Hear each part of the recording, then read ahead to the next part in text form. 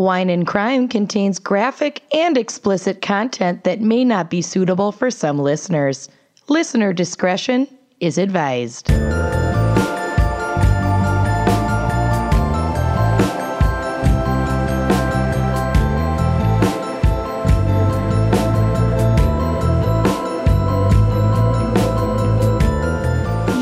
Listening to Wine and Crime, the podcast where three friends chug wine, chat true crime, and unleash their worst Minnesotan accents. Yeah, sure do.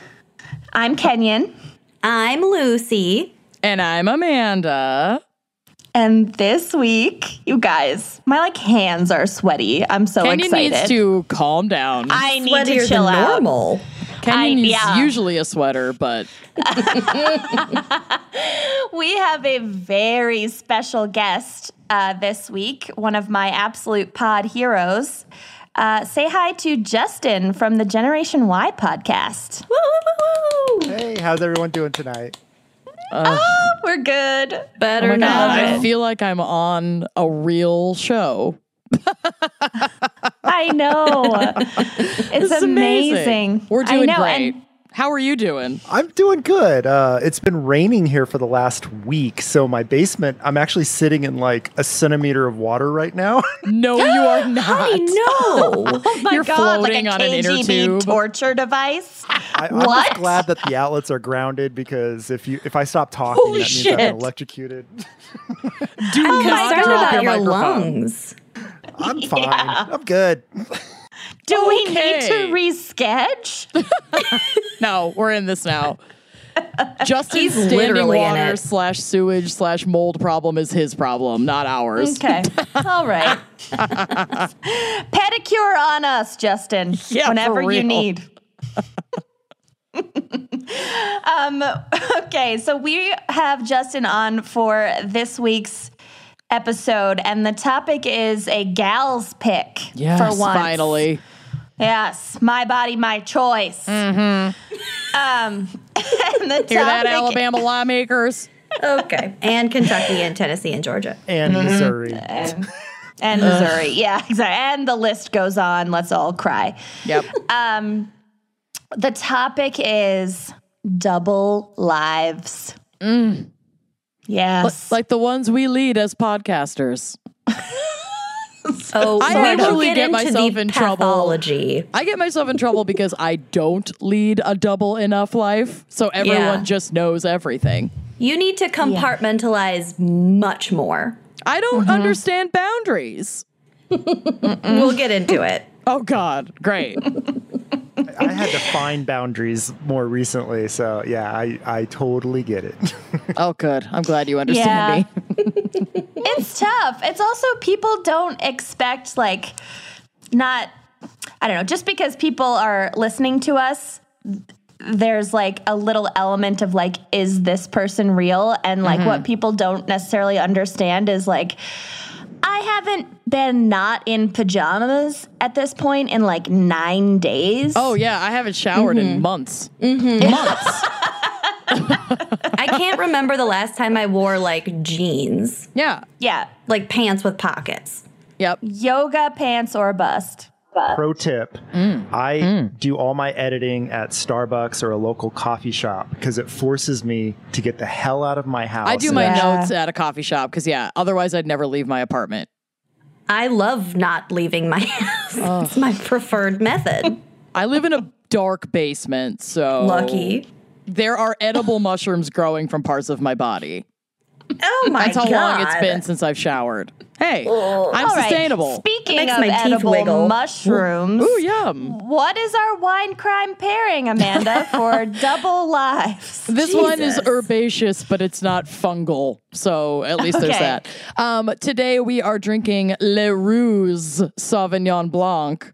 Because obviously, ruse, double lives. I We see what nailed you it. did there. Yeah, crushed it. A little info on Sauvignon Blanc. It is a white wine that owes much of its popularity to winemakers in Bordeaux and the Loire Valley in France. Papier mâché. The Sauvignon Blanc taste is very different from other white wines like Chardonnay, thank God, because it has brighter, greener, herbaceous flavors. The name Sauvignon Blanc means wild white. Did not know that. One of my many nicknames, and originated in the south of France. Sauvignon Blanc is one of the most widely planted wine grapes in the world because it has such a wide range of styles and flavors, and it's hardy.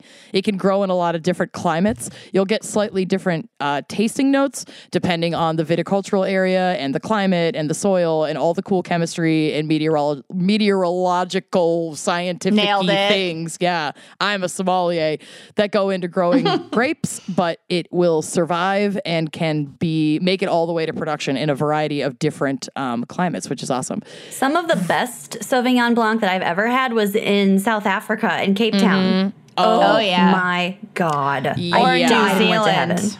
I was going to say, I actually have in my notes that I usually recommend New Zealand Sauv Blancs. They're typically my favorite. That Marlborough region is just like so on point for growing Sauv Blanc grapes and making those wines. But French Bordeaux Sauvs are also an absolute knock out of the park. This bottle is a French Bordeaux Sauv Blanc. It's crisp, it's elegant, it's fresh, it's balanced. It's like super, super easy drinking. It's not too grassy. It's not too acidic and citrusy. It's not too herbaceous. Everything it's like a song. It's like a beautiful choral arrangement of different parts that blend perfectly. Correct. This is a cracker, so as long as your hands don't have butter all over them, like mine did from making one egg. I made one scrambled egg and used like half a stick of butter in it because I'm a healthy person. Or if they're soaked in sweat like Kenyon's nervous clamming fingers. I don't want to talk about it. Yes, so I'm buttery, Kenyon's sweaty. We're going to have Lucy crack this bad boy open for us. Are we ready? Because we don't trust Justin yet. We don't. Justin's probably drinking like scotch or something way cooler. He's drinking gray water. Basement gray water. But it's labeled rainwater. Oh. To make it less terrifying. I like that. It took days to filter through my front yard. It's quite grassy, actually. It has that earthy, grassy notes to it. It's technically filtered water, though. Hints of mesothelioma. I'm assuming you don't have asbestos in your home anymore, but I really don't know much about you, so I can't make those assumptions. All right, shall we crack this bad boy open? I'm ready. Yes, let's do it. All right, here we go. Lingering crack. Herbaceous crack. Justin, I'm going to need you to say nice crack. In a Minnesotan accent. In a southern accent? Minnesota. You can do it. You can do it. Oh, you nice, can try. like a really bright eye. Nice crack. Nice crack. Oh, you did it. Oh, I like that was it. good. That's better than a lot of other guests we've had on. It's a good twist on the nice crack. Get it? All right, moving on. Let's do this. All right, Lucy and Justin, just feel free to jump in whenever you can get a word in edgewise with the three of us. Good luck. You won't. Hint, you won't. Lucy, what is our background and psych for Double Lives? All right, here we go. This is actually, I didn't think that I would find a lot of information, but I kind of did. I'm excited. So here we go. Gonna be good. It appears from my research that most people living a double life are doing so because of infidelity. Wah, Oh, wah. shock. Yeah. But also there are secret agents, the man who enjoys wearing high-heeled shoes but is trapped in a toxic society where those types of interests are underappreciated. Fucking patriarchy. It affects us all. There are CEOs who embezzle millions from their own companies. There's that dude with the second family like Kenyon's dad. Yeah, I was gonna say infidelity. Hi, Dad. Oh my God. So my dad, he died like 6 years ago. Justin, you might not know that. It's fine. We're all happy. Even fine. though he's not fine. I mean, he's dead, but He was a lovely man. You phrased that weird. Yeah. Okay. But Anyway, her before you're dad's like, dead. oh, I'm sorry, my dad's dead. So my mom has been like slowly figuring out all these financial things that just like pop up in the years following someone's death, and recently was contacted by a bank being like, there is a bank account under your deceased husband's name with a considerable amount of money in it. My mom was like, what the fuck? So she had to like go to the bank and then go like get a court allowance to be able to open or look at this account because it like didn't have her name on it. And my sister and I are having all these theories like, yes, we have secret siblings that we didn't know about. He totally had a second family. He was paying them through. Like, our dad has never been a wild and crazy man. We were like, let's just hope we get this one nugget of like bizarro information after his death. But nope. He's still the sweet, boring Mike Jacobson that he always was. It was like a savings account that they had opened a long time ago that my mom totally knew about, but her name wasn't on the account. And so they just had to add her name to the account. Such a fucking letdown. So my dad does not have a secret family. A pile of dusty pennies in there. Yes. Jesus. Just a bunch of love notes that he wrote to your mom in the event of his death. Probably. How boring is that, boring. Ira? See, I give my wife all my passwords to my bank accounts and stuff because I know what a pain in the ass it would be if something were to happen to me. That's so smart. Yeah, it's like why have to go there with a death certificate and a lawyer? It's when super she can annoying. Just log in Super and annoying. transfer the money. Exactly. Good for you. Good for you. Smart I mean, my parents thinking. are not millennials, so I don't think that they thought on that same wavelength, but they opened most of their accounts together. So this was just one of those freak things. So weird. Anyway, my dad did not leave a double life. Moving on. Super Unlike let down. mine. Super That disappointed. toast. I wish I toasted had and- opinions, Dad. I'm his secret. I'm his dirty little secret. So that's love the it. fun part. I can't wait to have him on as a guest. I can't wait to figure out his name. My dad leads a double life. One at like the cabin. His Menards assistant life and then his cabin life. They're basically the same life. Oh my God, he's so happy when he's up at the cabin. It's alarming. I've never seen my dad like that jovial for that long of a time Yeah, consistently. the more removed from society your father is, the happier he is. Correct. It's a little alarming. It's a radius issue. Okay. Moving on. So just to note here that a lot of my notes come from a 1992 LA Times article by Beth Sherman, but I will also note when it's a direct quote. So psychologically speaking, there are a variety of factors that might drive someone to lead a double life, but mostly they boil down to an intricate web of lies and also risks and also shame. A lot of double lives are sort of born out of like shame. You know, for obvious reasons. Quote, leading a double life is not as uncommon or abnormal as it may sound, says Robert Mata, director Baratheon. of the doctoral program at Hofstra University's School of Community Psychology and a psychologist in Hempstead, New York. Quote, according to recent statistics, 70% of all males and 50% of all females are going to have an extramarital affair at some point over the course of their marriage.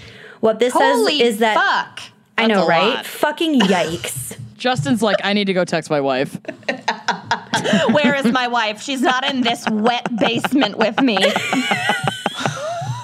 Richer or poorer, Mrs. Justin. In sickness and in standing water. I just figured I'd been missing out. I need to get on the ball or something. I don't think I'd know how to start an affair. Me either. I feel like this maybe has reduced because this was from 1992. And I feel Doubt like it. Pretty consistent because I Googled it again with some more recent statistics and it's around the same number, which like, holy gross. buckets. Okay. So what this says is that most people at some time in their life are going to lead double lives, specifically related to infidelity. Unless you have an open marriage, which is, I feel like, becoming more and more common. That's the marriage More I of a need. thing. Too Yeah. easily distracted. you know, you do what you got to do. And I don't want to be responsible for any other human person.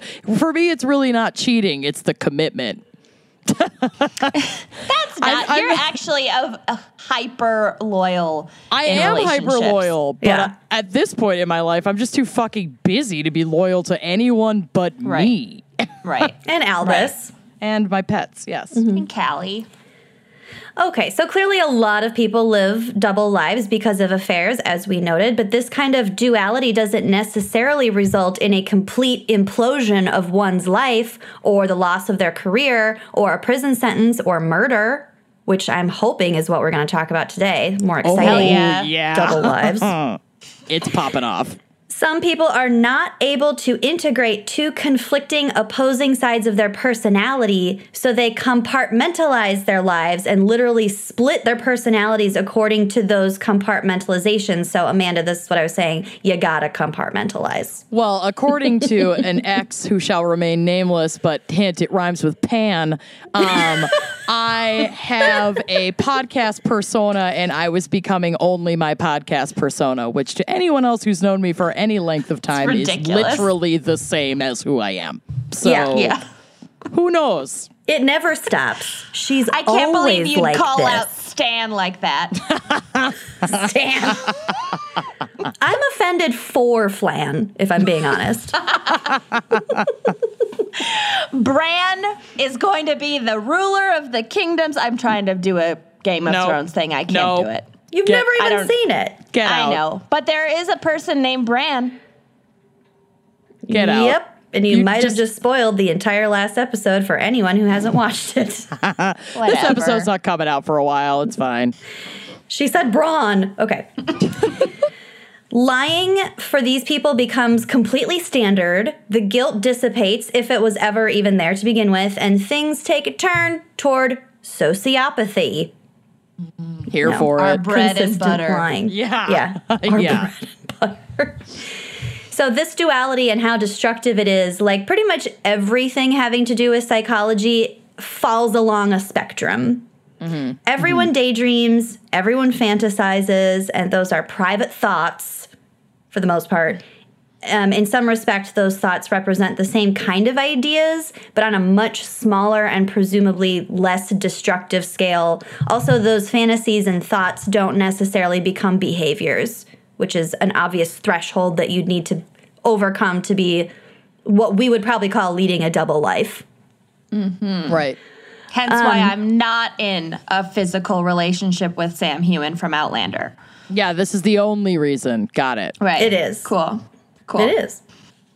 Most of us have a public self and a private self and a podcast self.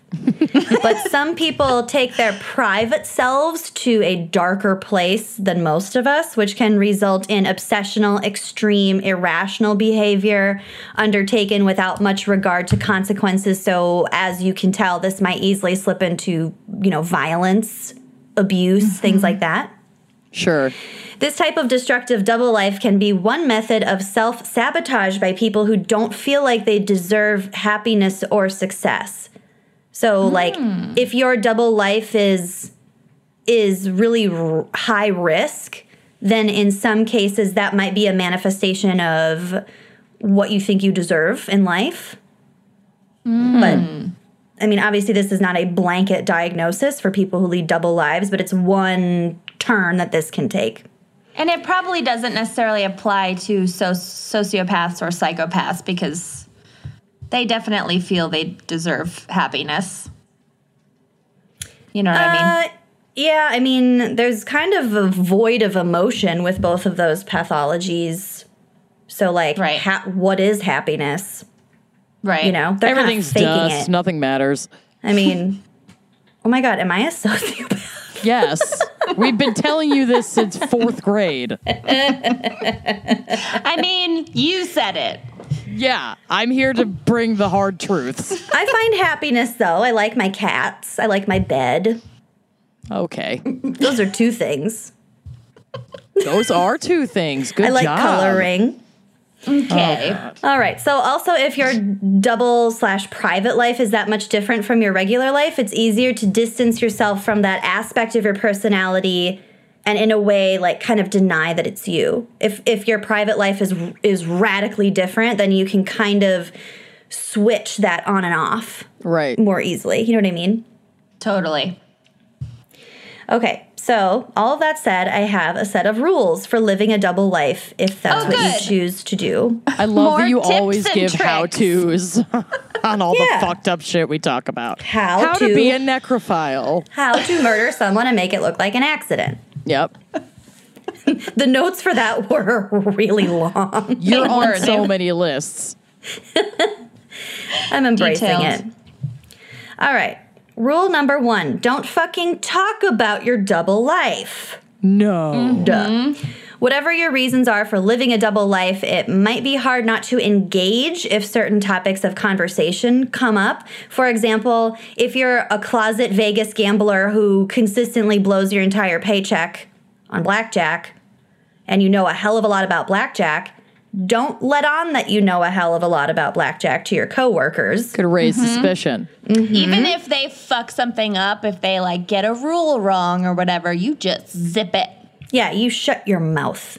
Consider every single word that comes out of your mouth and how it might affect others' perceptions of you. There was another example that I read that was like, if you are, for example, having an affair or cheating on your spouse without their knowledge, and your coworkers are like, oh, I think I'm going to go see this in this movie this week, and you had recently seen that movie with your mistress, and you're like, yeah, it's a great movie. They'll be like, they might think like, oh, when did you go to that movie? Where did you see it? Exactly.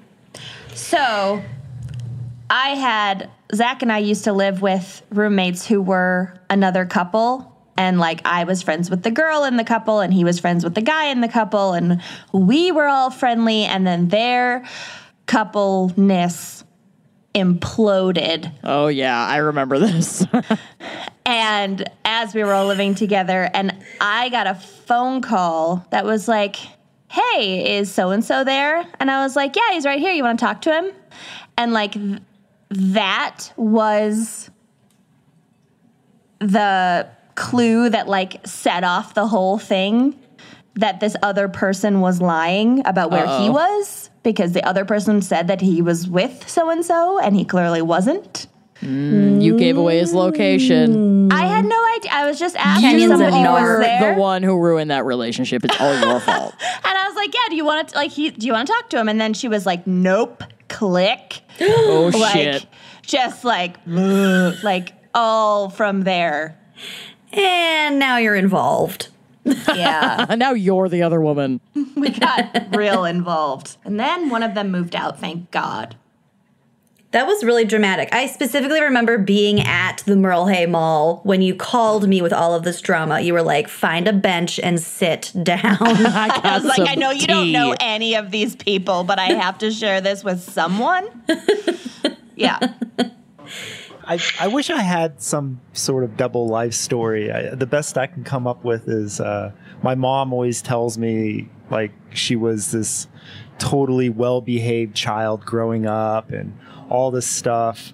But then I learned later that my biological father was this big-time drug dealer who used to smuggle drugs from like Kansas City to California. Whoa. Cool.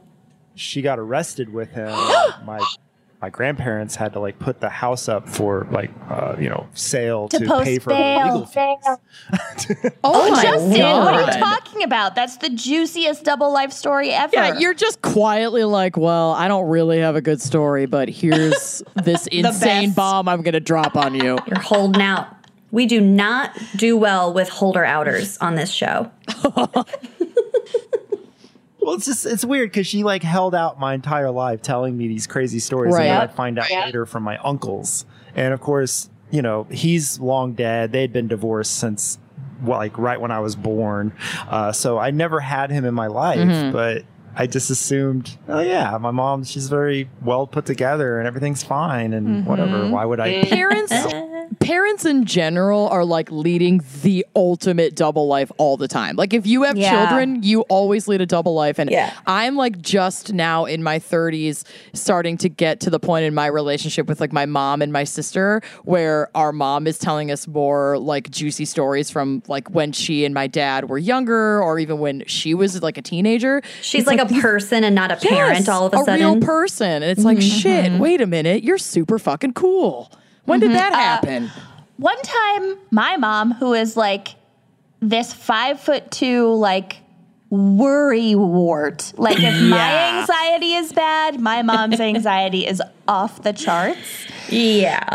And I was like I was complaining, studying for a test back, I think in college maybe, and on the phone with her and was like, I'm never gonna, pass this test. I'm so stressed, blah, blah, blah. And she was like, honey, let me tell you about the time when I was studying for my pilot's license. What? Your what? Yeah. Kenyon's mother also recently revealed that while she was pregnant with Kenyon, she never had a single ultrasound. Yeah, what? That was probably fairly common in the 60s. Double lives. How old the 60s. Yeah, we went to elementary school together, but I was the teacher, is what we That's found. your double life. You're secretly a Letourneau 50-year-old over woman. here. Wait a minute. Oh my God. I've never seen Mary Kay Letourneau and Kenyon in the same room together at the same time, so there's no way to know Now that it's that not I think her. about it. Oh my God. Remember that fake ID you had to get into bars in college? Yeah, I Starting do. to think that wasn't so fake. Okay, moving on with tips and tricks of how to live a double life. Number 2, don't let your double life affect your work. Even when your mistress calls you in the middle of the day to tell you she's pregnant, don't pick up the phone. And if you do, don't let it affect your performance so that others would get suspicious. Put up boundaries. You might offer to support her through an abortion, as is her constitutional fucking right. Correct.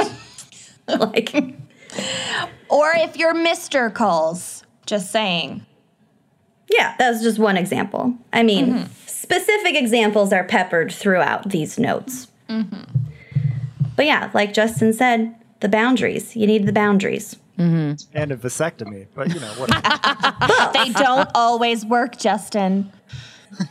There are so many side effects that men do not want to deal with. Emotions. It might pinch. 15 minutes of pain. Not every day, not gaining 30 pounds and weeping inexplicably for a week every month. Yeah. Through your piano It's fine. recital. Yeah. Okay. Oh, God. Peppered with specific examples. Oh my God. Okay. Number 3, on a similar note, squash any and all conflicts that could possibly spill over from one life to another as soon as possible. So like if you're a furry on the side and you have like a furry relationship with another furry, Guilty. and they get upset about something, you don't want them showing up to your workplace in their full furry regalia to confront you. Squash it. You also don't want to be Googling furriness from your work computer, say. Oh, yeah. But if you do get caught, just say that was the mascot from your kid's basketball game. Right. Or a singing telegram. Oh, that's so good. That's a good one. That is good. A screaming telegram. An angry, irate, screaming telegram with an agenda. You can hire that. That's going to be our next Patreon reward tier. Duh. No, I made the joking reward tier mistake once. I'm never doing it again. I want to be the one who shows up in costume and screams at you. So this is my wheelhouse. Okay. Oh my God. If you donate $1,000 a month and live within 2 miles of Minneapolis, Well, then for you can- $1,000 3 a straight month, I months. can afford to just travel to that place. But you also need to rent a furry costume. There's dry have cleaning. Oh, well then we're set. It's machine Okay. washable. You don't really know what they use those furry costumes for, do you? You do not want a dry clean only furry costume, let me tell you. But the heads are enormous. Uh-huh. Anyway, Rothy's shoes. Okay, number 4. It's best to keep your secret life offline entirely, but if you must, at least keep your different lives on different social media platforms. Do not post the same pictures in both of your lives. Use completely different usernames with completely different email addresses or phone numbers if possible. If you're into some kinky shit, which is great, and is keeping it a secret, that's literally what Reddit is there for. And if you have any questions, just watch like a single episode of Catfish to see how not to do this. Yeah. It's like not that hard to track down catfish double live people. Really not that hard. Yeah. I've done it Kenyon with does it for several every of single one of my Amanda's boyfriends. suitors. Every single one. And their parents. I get whatever info I can get. It's brilliant, and I love you for it. Oh, you're so creepy. Number 5, speaking of emails, make a separate account on an entirely different host website for your secret life. So, like, that would throw off Neve and Max if one address was like a Google, like a Gmail, and one was a Yahoo, you know? Nobody uses Yahoo. That's what I'm saying. It's like the That's perfect the first secret. red flag.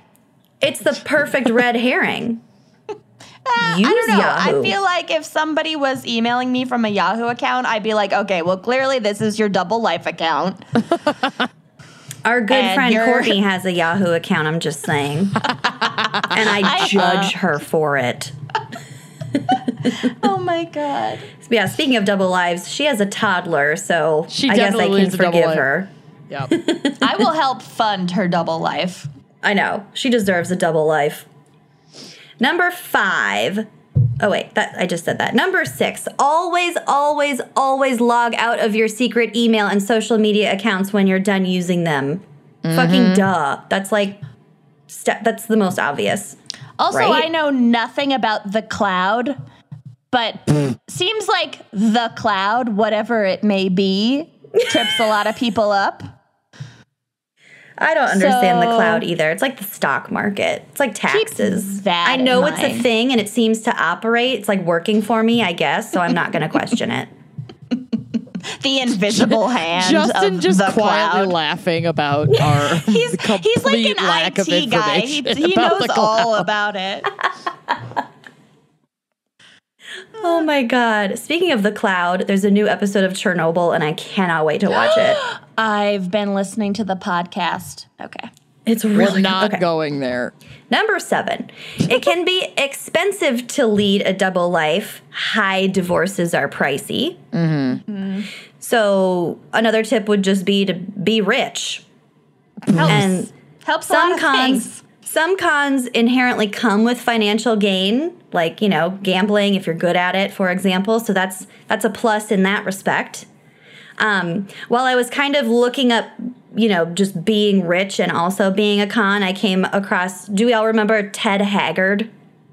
No. The evangelical guy? Oh, yeah. Yeah, so he was like super duper rich. He had millions of followers, and it came out that he had been paying a male sex worker for years for methamphetamines and sex.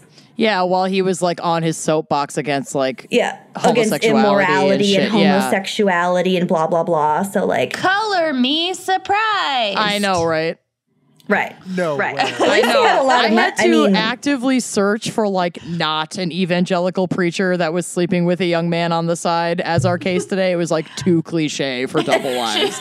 It was like the first 2 pages of Google were like these exact stories. Yeah, right. You just have to search for pre-scandal because the scandal's coming. It's just Yeah. when the other shoe is going to drop. Pre-scandal. Oh, God. All right. Number 8, don't get comfortable. When you slow down, you get lazy. You get careless. And depending on your con, you have to keep switching things up to kind of stay on the move. And I'm thinking specifically of our good friend Leo DeCap in Catch Me If You Can. I love that movie. It's so good. It's based on the true story of Frank Abagnale Jr. Mm-hmm. And so, as we recall, he's like a pilot, and he's like my mom. Yeah. He's like a dozen different things, and he's like making money and making moves, and he gets rich off of it, right? Just pretending to be different people in different occupations. Wasn't he like a doctor for a minute? Yeah. Yeah, scary.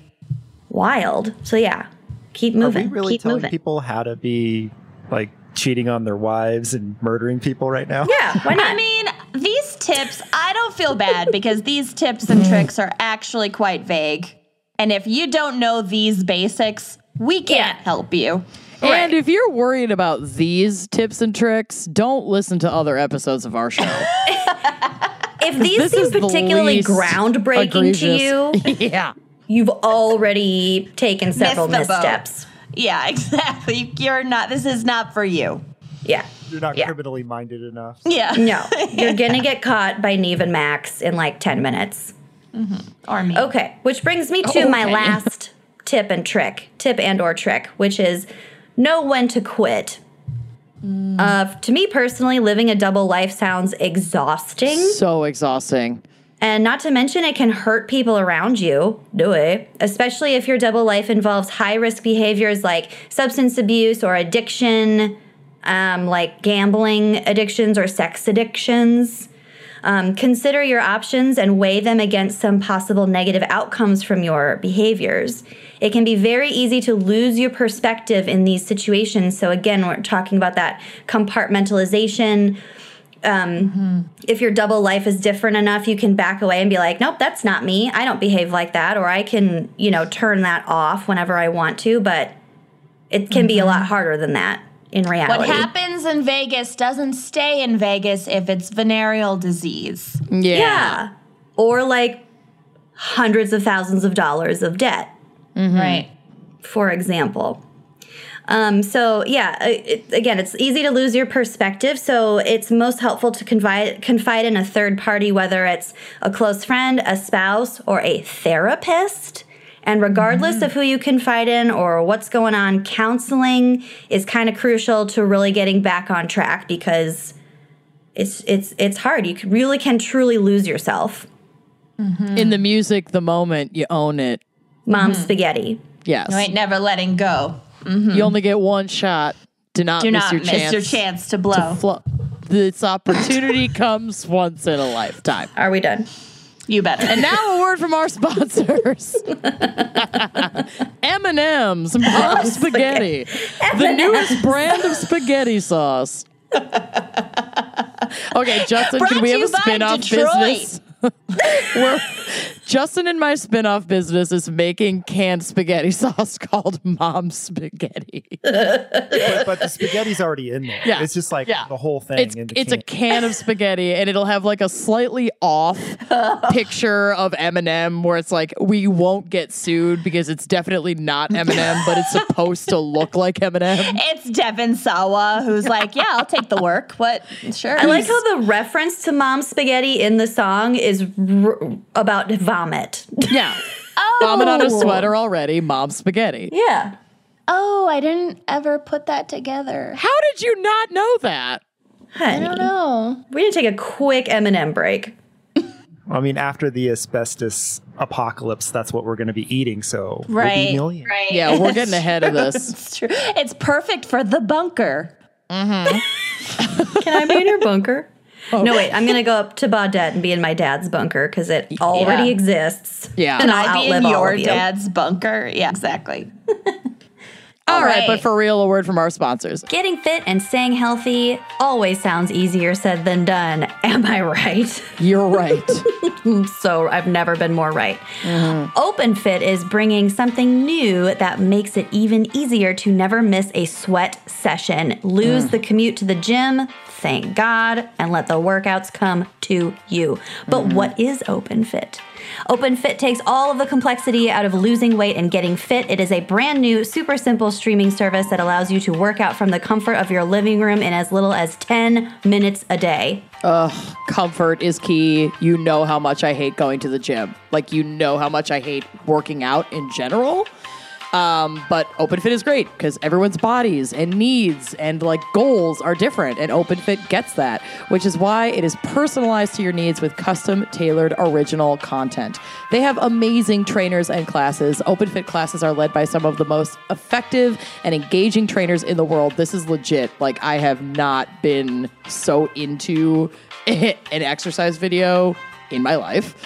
You can sculpt your body with Andrea Rogers, who's the founder of the worldwide sensation Extend Bar, which like I tried. I'm not good at it, but it's really, really fun. And you don't have to be embarrassed. Yeah, you don't have to be embarrassed because I just did it in front of my TV. Like, no one can see me, and my dog is not capable of laughter, so no one's laughing at me. You can also get into crazy good shape with Hunter McIntyre, who is named Sports Illustrated one of the top 50 fittest athletes. Hello. Oh my God. These trainers know how to get you some results real quick. And it's super simple. You can forget all the complexity and stress around getting fit and just press play and work out on your schedule. 600 seconds with celebrity trainer Devin Wiggins packs the fat burning, muscle building, and body sculpting benefits of much longer sessions into a fraction of the time. Love it. You can access it from anywhere and anytime. You can view it on your computer, a web-enabled TV. I have a smart TV, so I just do it on my television. On your tablet, on your smartphone. If you have a Roku, you can do this.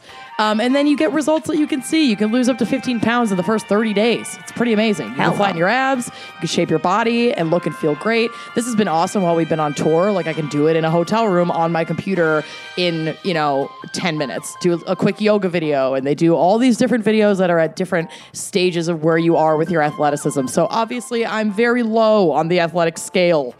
So I do a lot of the beginner videos, but then I can test myself and just see, like, I tried one of the Extend Bar videos and I was very sweaty, but it was effective. It was amazing. And it was fun to try. As long as you're sore the next day, you know you did something right. Yeah, I'm more leaning toward the yoga right now, but I like that this gives me options to try a bunch of things I never would have tried before.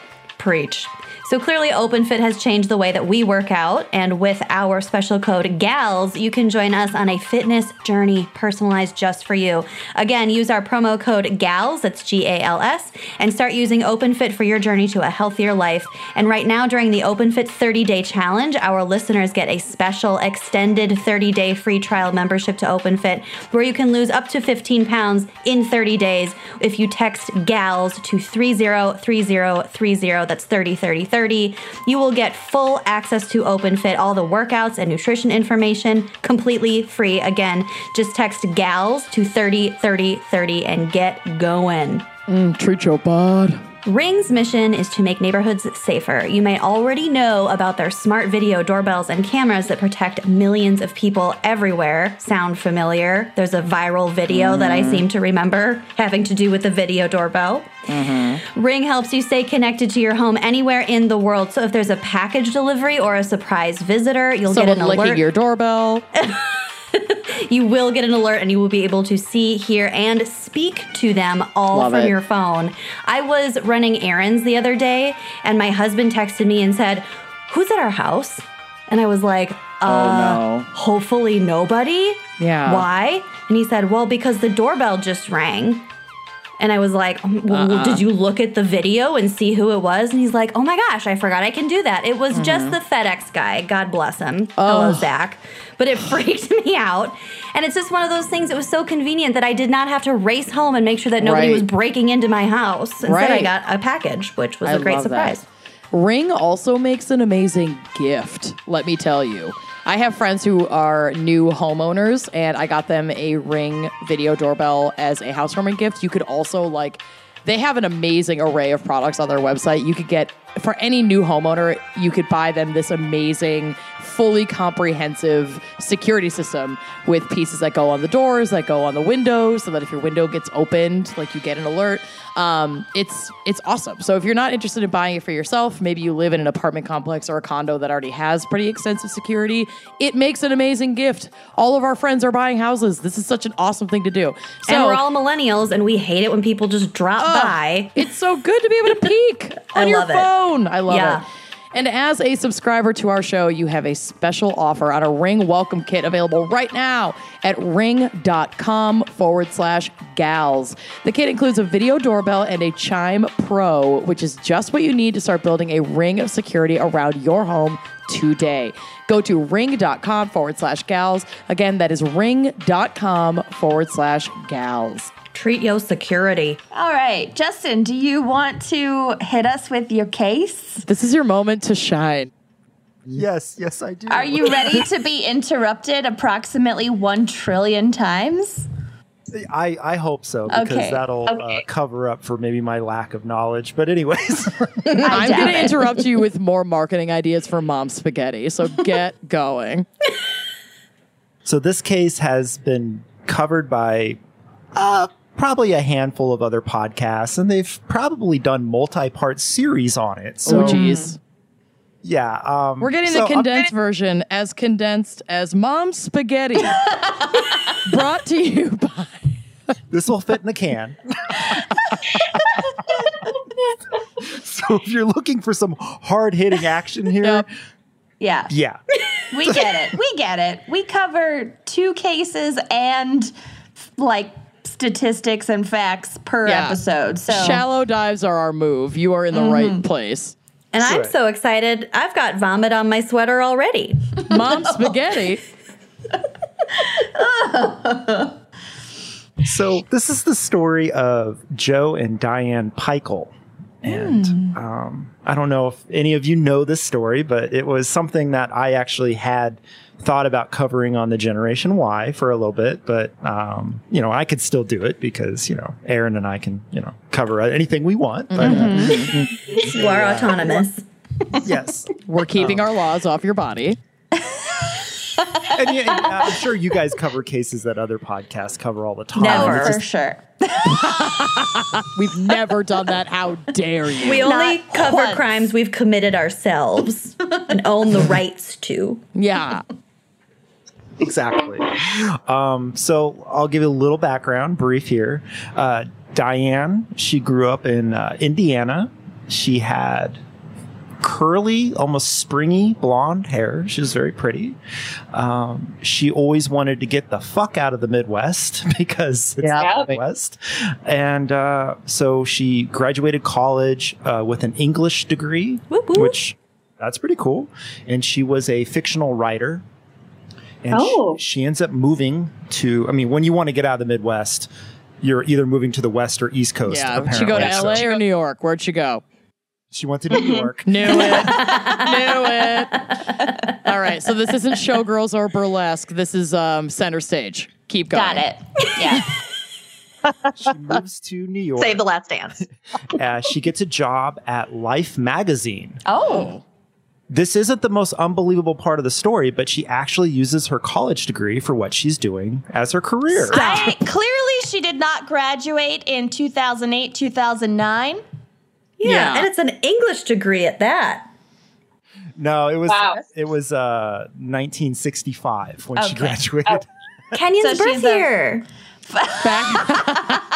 Back when you could buy a house with a pack of Marlboros and a case of Mom Spaghetti. An IOU on a Post-it that hadn't been invented yet. So, in Life magazine, that used to be big time. I don't even know if it's still around anymore, but I think it is. Oprah's usually on it. okay. She's on O magazine. She bought Life and turned it into O. I get it. Right. All right. Yeah. So Diane, she's in New York working at Life magazine, and that's pretty, that's a good job. And she's able to afford that lifestyle. It's sort of what is it called? A Socialite. Yeah. Yes. And through this lifestyle, she's meeting all kinds of, high-end dudes that are lawyers and stockbrokers and whatnot. And she ends up meeting a guy named Joe Peichel. And he's this upper tier, highly successful, maybe like Bernie Madoff level, but not quite as corrupt or Not trying as to sexy. Yeah. Less Giving me real hair. Bernie Madoff vibes. I'm not saying he's corrupt like Bernie. I'm just saying that he's like at that level. He's fucking Okay. rich. Yeah. He was like 10 years earlier, he was a securities analyst. And within 10 years' time, he built up to this, I guess it's a stockbroker or stock analyst, and he manages over $80 million in assets and gets 10% commission on that. Oh my God, in the 60s. I don't want to talk about it anymore. Holy, oh God, That's damn it. so Buy a much house. money. This is sort of into the 70s and 80s now, so sorry, just move forward a little bit. She graduated. Okay. She graduated college in like 65 and then, moved and all that. So this guy is self-made millionaire or millionaire off other people's stocks, whatever. And he's part of that, old boys club and, where everyone's a VP and it's just crazy. They wear expensive suits and they have really nice business cards, kind of like American Psycho. Oh my Yeah. God. I was hoping you were going there. All of us are so excited about that movie. Yep. So yeah, these are exactly This the type still of exists, by the way. Oh, yeah. These dudes. Like, I am friends with some of these dudes. And they literally pay, like, I personally know someone, and I can say this because there's no way in fucking hell that he listens to the podcast, but I personally know someone who spent $200,000 to join some kind of social club in New York City. Gross. Was it run by the Firefest I was guy? just going to ask that. I am not sure, but and then you still pay annual dues. That's just the upfront. And then it's not even like you get free food. It's just for the right to pay for the food at the restaurant. I can't, you guys. So you're Don't worry, friends when with I a start- total idiot. When we launch Mom Spaghetti Social Club, you will be able to get all the mom spaghetti for free that you want. There you go. Thank God. I mean, these are country clubs where it's, $100,000, initiation Right. fee and then $100,000 a year just to be a member of the club. Yeah. So, so Joe and Diane, they get married in 1978 and they buy a nice place in Greenwich Village. Oh, dang. Which is, Wow. and then in the 1980s, they have two children, Claudia and Blake, based off the primetime TV show soap opera Dynasty. Hate it. Yes. Hate it. To me, this was the original first world problem for entitlement before the Real Housewives came along. So I love Real Housewives. We really do. My That's first okay. child will be Lisa, and my second child will be Vanderpump. Hanky and Panky. Guess which child is going to have the harder life? Pumpy Jacobson. Anyway. Ew. Pumpy of the mom spaghetti pumpies. Pumpy Jacks. Of the mom spaghetti puppies.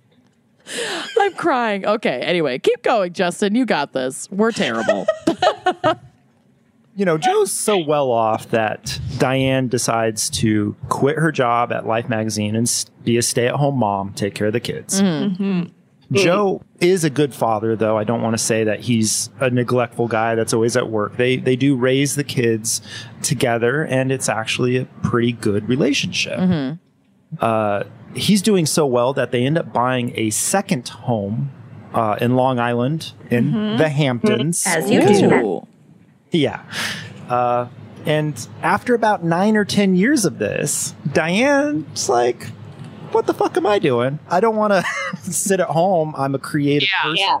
So she goes out and she gets a executive assistant's job at Harper's Magazine. Get it? Nice. Ooh, honey. And she's extremely committed to her job, her family, her home, and she's rocking it. So everyone's looking at the Pickles as this perfect power couple, right? And then comes along Black Monday, which was when the stock market crashed in the 80s, dropping over 500 points in one day. Yeah. the lesser known Catholic holiday. This is where you hear about the rumors of stockbrokers and businessmen jumping out the windows, right? Yeah. So Joe ends up losing, I don't know how much he lost, but I'm assuming hundreds of thousands, if not millions, on that day. Props. At least that house in the Hamptons. She gone. So that's what ends up happening is they're going to put the Hamptons house up for sale. And this, it takes a little while, but even before Black Monday, I guess there was some rumblings in the marriage. It wasn't really going well. And Diane has been telling her coworkers, like, we're fighting all the time. We argue about everything. And one day she tells them, like, I'm taking off this weekend to go prep and stage the house in the Hamptons to sell it because we're losing, half of our lifestyle. Right. So she takes off for the weekend and she never comes back to work. Uh-oh.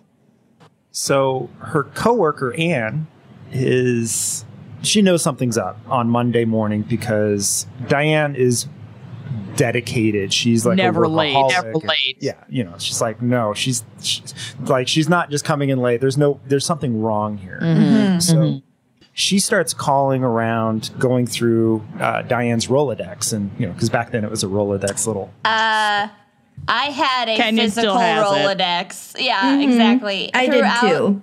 High school, I had a physical Rolodex, and it had everybody's home phone. And then later on, I got to add some people's, because some people were fancy and had cell phones, and then sometimes their parents' cell phones. Didn't you also have people's like AIM names and like a personal anecdote? Oh, yeah. I did I have the same personal thing. I didn't think this was weird. Is it weird? Yeah. Yes, it's you weird. have to keep track of everything. We were part of that generation where we actually memorized telephone numbers. Yeah. That's very true. Absolutely. Yeah. Because how I bet I else could would you be able to recite call all someone? of your home phone landlines from growing up. Probably could. Yeah. Absolutely. So she's gone, and Joe, her husband, is calling her work and saying, have you guys seen my wife? Ooh, good cover, Joe. Yeah, I'm suspicious.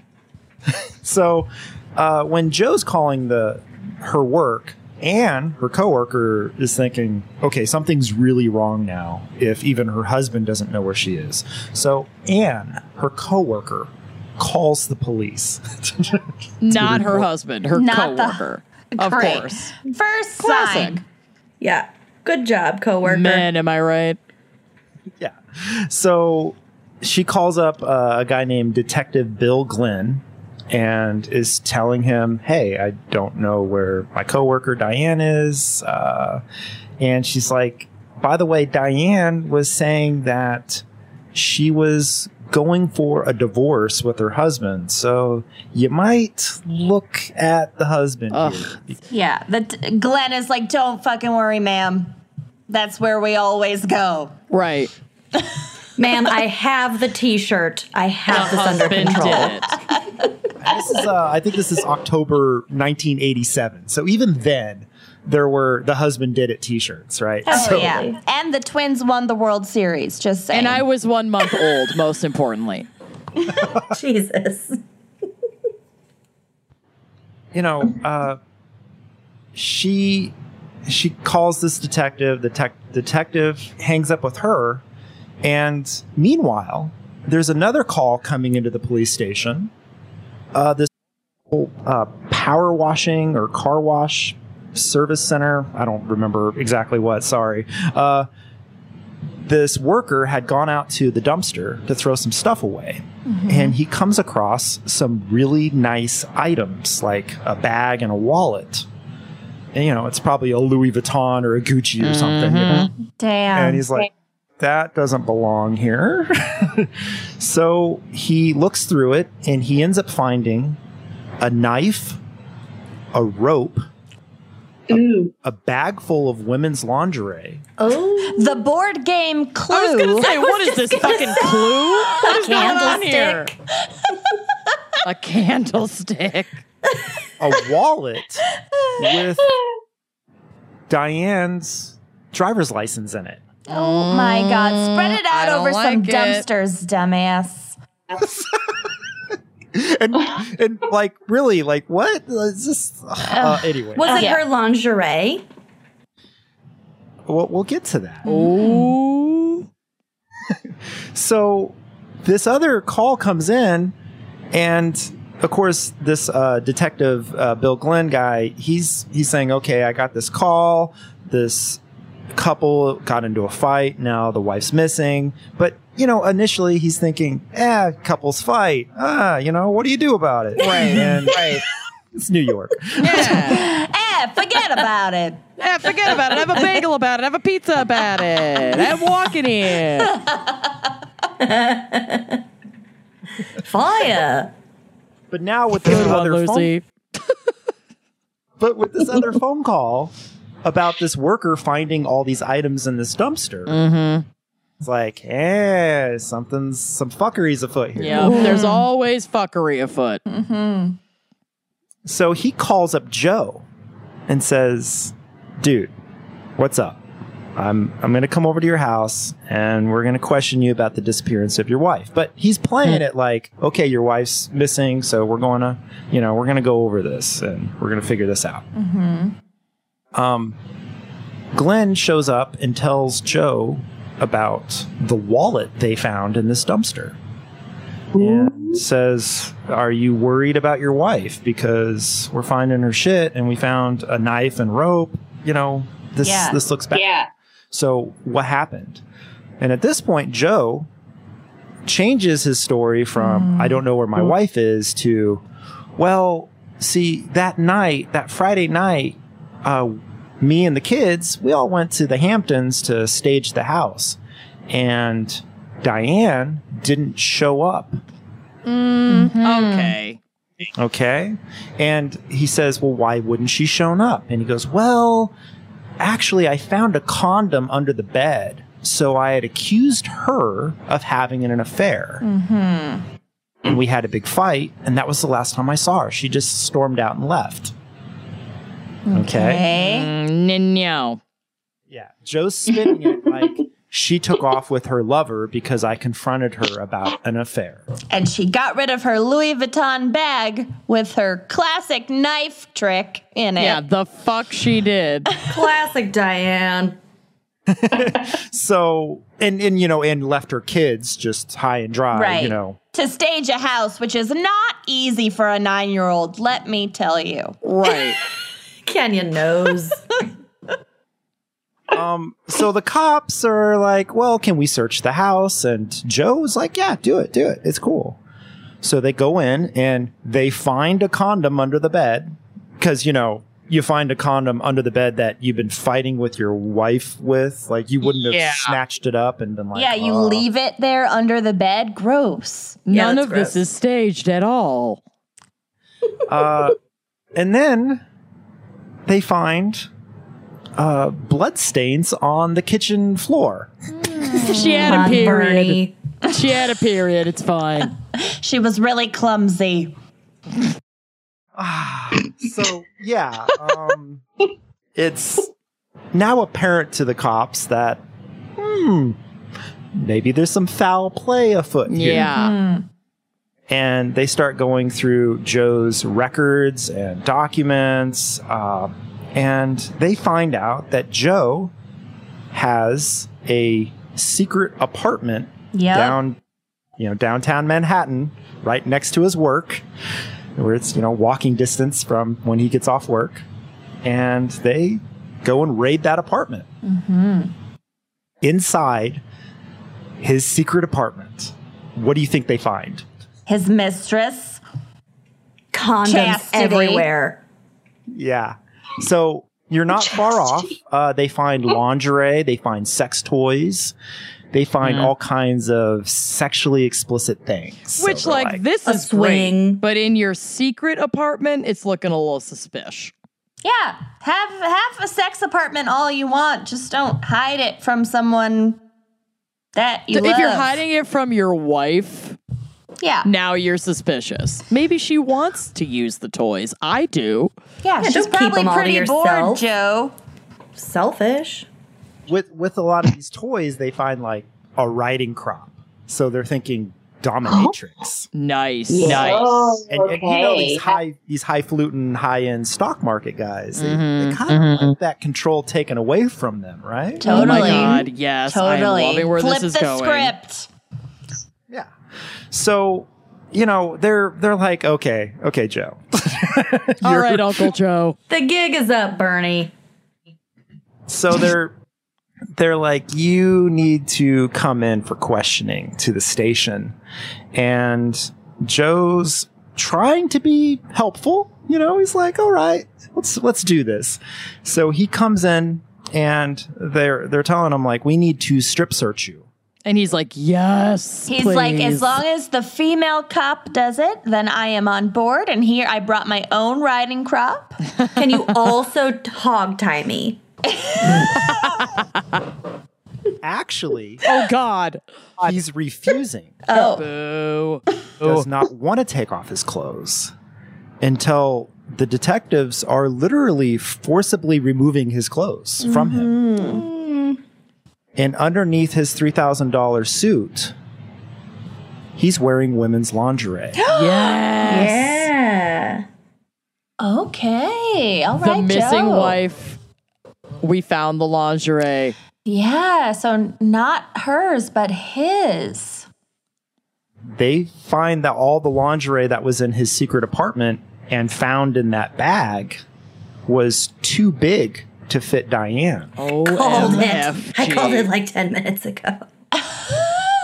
It just reminds me of that meme photo of that like really normal looking guy in And the then like frumpy suit. And he turns around and the suit is backless and No, he's wearing a there's- total like leather daddy outfit. There's a mirror behind him, and so you just see the back where he's just in like assless chaps. It's so good. It's perfect. The private self, Yeah, totally. Yeah, the meme is like my regular life versus my real life or whatever. And Amanda's just here in assless chaps. Always. That's it. I'm thinking Buffalo Bill from Silence of the That's Lambs. me. Buffalo Jill. Oh, word. So after he strips and they find him wearing women's lingerie, they also Buddy. notice that he has this long scratch or cut along his side. Ooh. Maybe defensive wound, maybe, something like that. And so obviously Joe knows the gig is up. And he's like, okay, let me come clean here, guys. She'd come to the Hamptons house at 1 a.m. that night, and I knew she was out with her other lover. We got into a big fight. She was screaming at me, and she got a knife, and she cut me. Sure. A likely story. So I had to defend myself, and I strangled her. Uh-huh. At this same time, a city crew, like a maintenance crew, ends up finding a body on the side of the highway. Oh, shit. The side of a highway. What Fucking an try idiot. harder. The mother of your children, you fuck. I think he dumped her like in a ditch or somewhere that was not quite as noticeable, but she had been bound, her wrists and ankles. She had been severely beaten. Yeah, so not strangled in a, she attacked me situation. Yeah, not self-defense. Yeah. So there you go. A medical examiner will even say, yeah, that cut on your side looks pretty self-inflicted. No. Oh. What a dick. For real. And I liked him when I found out about the lingerie. That was exciting. Yeah. I was like, you do you, boo. Not if he's murdering people. Yeah, So- not that much. Once her body's found and he pretty much confesses to murdering her, but in a self-defense Robert Durst kind of way. 3 times. Yes. They charge him with second-degree murder.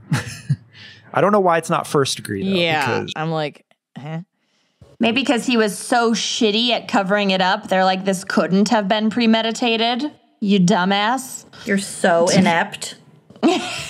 Do better. Maybe they liked the women's underwear detail too. So Joe is sticking to his story. He hires a lawyer, of course, a high-end lawyer, to defend him, to back up his claims. Now, their marriage had been on a downward spiral for about a year before this. And Joe was actually recording their arguments on a Creep. Ooh. Like his Probably rich initially lawyer told him to do. Yeah, initially for like divorce reasons. Yeah. So he He'd could probably take it want to all. pay her as little as possible. I bet there was no prenup, and he was already scheming this divorce thing. Ugh. And during these arguments, it was vicious and combative. And Diane, she found some of the lingerie. She wasn't happy about it. Yeah, she thought he was having an affair. And then she accused him of, having this affair, doing all this stuff. And he would accuse her of neglecting the kids and getting this job. It was just nasty, right? How dare you work? Yeah. And also, like, this is another reason why toxic masculinity and the fucking patriarchy are so annoying. Because if he could have been upfront with his partner, his fucking wife, about what his like sexual preferences were, which wearing women's lingerie as a man's sexual preference is really not even that fucking weird. That's pretty run of the mill. Yeah. That's not that exciting. But like maybe she would have been open to it and then not been convinced he was cheating because he was so fucking toxically masculine that he couldn't even confess his like sexual desires to his wife. And turned wonder if his he was shame cheating. into aggression. Yeah. I wonder if he was cheating also, and that's also an element of his defensiveness. I mean, maybe, but that element doesn't even need to be there. Like, this is such a dude thing to do, to be like, no, I'm not gay. I don't wear women's lingerie. Yeah. And then that, that's what the conversation turned into. Yeah. Because she also found a videotape, of him dressed in lingerie as his alter ego, Cleo. Yes. Dancing to Tina Turner. Oh, what a queen. I'm into it. I'd be Yeah. really thrilled if I found a video of Corey doing that. Like, we made one together? Also, this is just my casual Tuesday. Putting on lingerie and dancing to Tina Turner is something I do like weekly. Yeah. We did it together last weekend. We literally did. But you got to realize, this is 1987. Right. New And a York. man, a powerful rich man. Yeah. No, I totally hear you. Totally. So she's pissed about this. She says that he's gay. He probably has AIDS. He's a pervert. All right, well, this bitch. I take back everything I said about his partner maybe being cool with it. Fuck you. Don't shame people's kinks. And she says, if I'm going to divorce you and I want full custody of the kids, and if you don't give me full custody, I'm going to expose you. Oh, shit. Now we've got a Blackmail. massive motive. Yeah. And she also threatens to kill him on these tapes. Oh, no. Yeah. Just get So a they're divorce doing already. great. Their marriage is totally healthy. This is, it's crazy. And this is what happens when you have a double life. It all comes out, and yeah. So he says that, this was not his fault. He says he accidentally murdered her. But remember, this happened like, Friday or Saturday, in the middle of the night. Right. He had to go and drop his kids off that Monday. Oh my no. God. Well, when he went and dropped his kids off, his dead wife was in the back of the car. Oh, my God. No. Oh no. Just so you know. So he could dump her body later. I can't even keep closed, sealed bags of dog food in my car from the grocery store because they make the car smell like dog food. Like, I can't. Ugh. That is so gross. I hate that. Yeah. Interacting with your kids when their dead mom is in the back. Disgusting. So even with this defense, even with all of the transcripts from the recordings, her threatening his life, her threatening him with all these things, the jury doesn't buy it because, well, he disposed of her body. He was calling her work. Right. He was lying through his teeth, you know. So luckily, this wasn't a Robert Durst kind of thing where they're like, oh, well, you know, there's something going on here. No. They find him guilty of second-degree murder. Like, 1,000%. now, before he lands in jail or before sentencing, he had actually gotten very sick. And he died from complications of AIDS. So he probably was having an affair. And look, I'm not going to get into the whole AIDS horribleness stigma that occurred in the 80s and 90s and even still to this day. But if you're having an affair and you're having unprotected sex with other people outside of your ostensibly monogamous partnership, regardless of with whom. Right. You are risking the health of not just yourself, but also your partner and whoever they're fucking behind your back. So. Excellent point. Excellent point. Just saying. So, I mean, I don't feel bad for this guy because he murdered his wife. Totally. But I have this inkling of feeling bad for him because he was leading this double life that he couldn't be honest about, that he wouldn't be honest about, that shame, that everything that he felt that his life was going to be destroyed. And then when it was, you know, when the truth was outed, he was threatened with the removal of his children. I don't feel sympathy for him, but it's like I get it. There's context. Right. It's a real motive.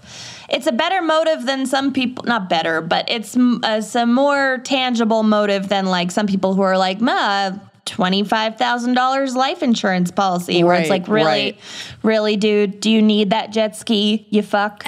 And there's a big difference between looking at a set of circumstances and saying, I would not do that. You know, I would never do that. Like that kind of sympathy or not feeling sympathy and understanding why that person did it. Right. Like logically connecting the dots. Right. And it just sucks because you have the whole double life. You have probably the gay lifestyle he was living, probably, you know, his coworkers, you know, these fellow VPs in this power corporation. You know, it's just all of those elements. There's so much pressure on somebody that lives that sort of lifestyle. And again, I can't emphasize enough that doesn't mean you kill somebody. It doesn't mean you kill your wife or leave your children parentless. But I just, taking all those things into account, and especially in the time, it's just, that's a recipe for disaster. People, you're absolutely right. When your whole main life is threatened with exposure, like, people can do some wild shit. So that's all right. That's the double life story I have. Justin, nicely that was done. Titillating. Thank you so much. No problem. Whew. All right. Should we Thank hear you for sharing. a quick word from our sponsors? Let's do it. When to start a family is a completely personal decision. Yes. Some people want kids now, others want to wait 10 years, others don't want any ever.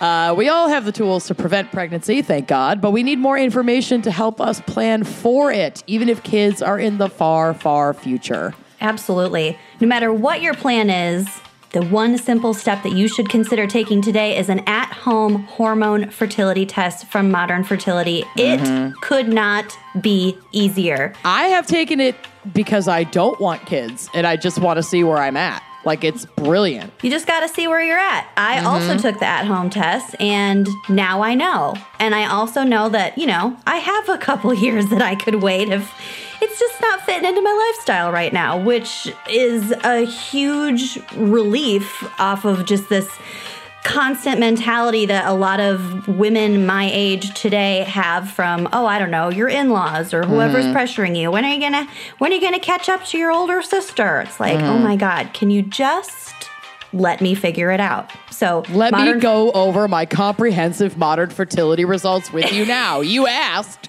Settle in. Exactly. So Grandma Modern Ruth. Fertility offers you convenience. It ships that kit straight to your house. You get a physician-reviewed results in just a few days. It's so fast. It's also cost-efficient. It's just $159. Modern Fertility gives you access to the information you need to help you plan ahead. And really, that is a very small amount for the peace of mind that it has given me personally. And these same tests are over $1,000 at a doctor's office. And you can use an FSA or an HSA. Hello? That's you got amazing. It sitting there. No Why not brainer. use it? A personal fertility team is connected with you. You can connect with a fertility nurse, join their weekly webinar, and participate in their active online community with women just like you, no matter what stage you're at. There are people using Modern Fertility who are in your same mindset. It offers you peace of mind, once again. It gives you the knowledge and information that you need to make the best decision, and quality, people. All tests are conducted in a CLIA certified lab, and Modern Fertility's team of physicians and clinical advisors lead some of the nation's top fertility clinics. It's for real. So visit modernfertility.com/gals and take their fertility quiz and get $20 off your Modern Fertility test. That's modernfertility.com/gals to take the fertility quiz and get $20 off. That's, again, modernfertility.com/gals. Treat yo ovulation/fertility/ Peace of mind. planning. All of the above. Whatever scent you may be wearing, you have good taste and you know what you like. But your good taste is also expensive. Yes, it is me talking to me. And you end up with a shelf full of half-used bottles of fragrances. Yeah. I literally have I have like a graveyard of half-used fragrances, makeup, all these different things that I've been trying. Or you've been wearing the same 2 perfumes for years because going out to buy a new one is a hassle, and like just walking into that part of the mall gives you a headache. Yeah. Just the worst. But with Scentbird, we have found a way to have great taste and mix up our fragrance routine without breaking the bank, whether it's quite literally Tom Ford, Gucci, or Versace. Scentbird.com keeps us smelling good month after month. I love this service so much. The perfumes come in these cute little like drawstring bags. They're colorful, they're small, and they just like spritz. It's not the ones that you like take the lid off of and then pour out. It's like a little spray, which I love. They're very portable. Yeah, super portable. They're very compact, so I can stick it in my purse. I could put it in. I have one in my car, just in case I just forget and I get in my car and I'm like, whoo, not cute, and then I could spray. Beach Hut Woman is one of our favorite scents. There's one called I Am Trash. Amanda's favorite. Literally my daily wear. But it's great because I can get stuff that's like really casual and nice for just day to day, going out, walking the dog, running errands, whatever. But then I can also invest in something like a Versace fragrance that I'm only using, for special occasions. So I have a little bit of both without having to buy full-size bottles, and it's delivered to my door. What more could you want? And it's barely an investment. It's so affordable. You choose the perfume or cologne that you want to try, and Scentbird will send you a 30-day supply. That is 120 sprays-ish, roughly.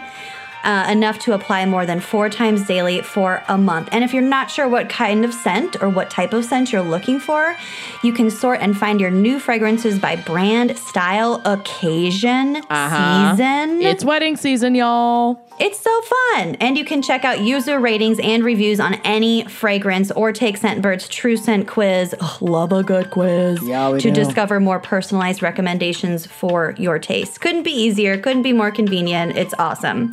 And with an exclusive offer just for our listeners, you can get 50% off your first month today. That is only $7.50 for your first fragrance. Come on, that's amazing. No more perfume graveyard, people. Go to scentbird.com/gals and use our code GALS, that's GALS, for 50% off your first month. Again, that is SCENTBIRD.com/gals for you to try your first perfume or cologne for $7.50. Sign on, smell amazing, treat yo aura. Trade it.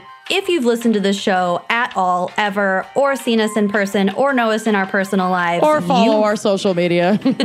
you already know how much we love our Rothies. Yeah. The relationship between myself and my shoes is real. It is. It's so real. They are stylish. They are sustainable. They're comfortable. They're washable. Mine are literally in the laundry right now, being my God. washed. Yeah. I've washed mine a number of times because you can't take a pair of flats to New York City in March and get away with it.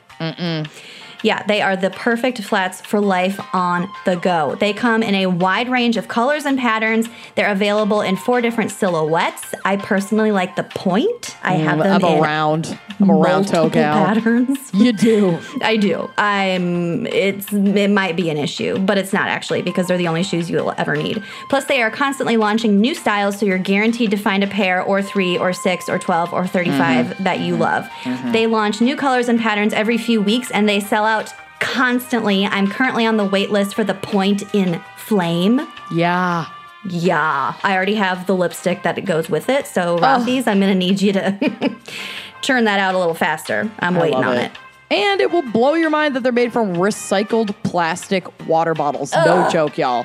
Rothy's has diverted over 25 million water bottles from landfills. So you can feel really, really, really good about buying and wearing these incredibly comfortable shoes.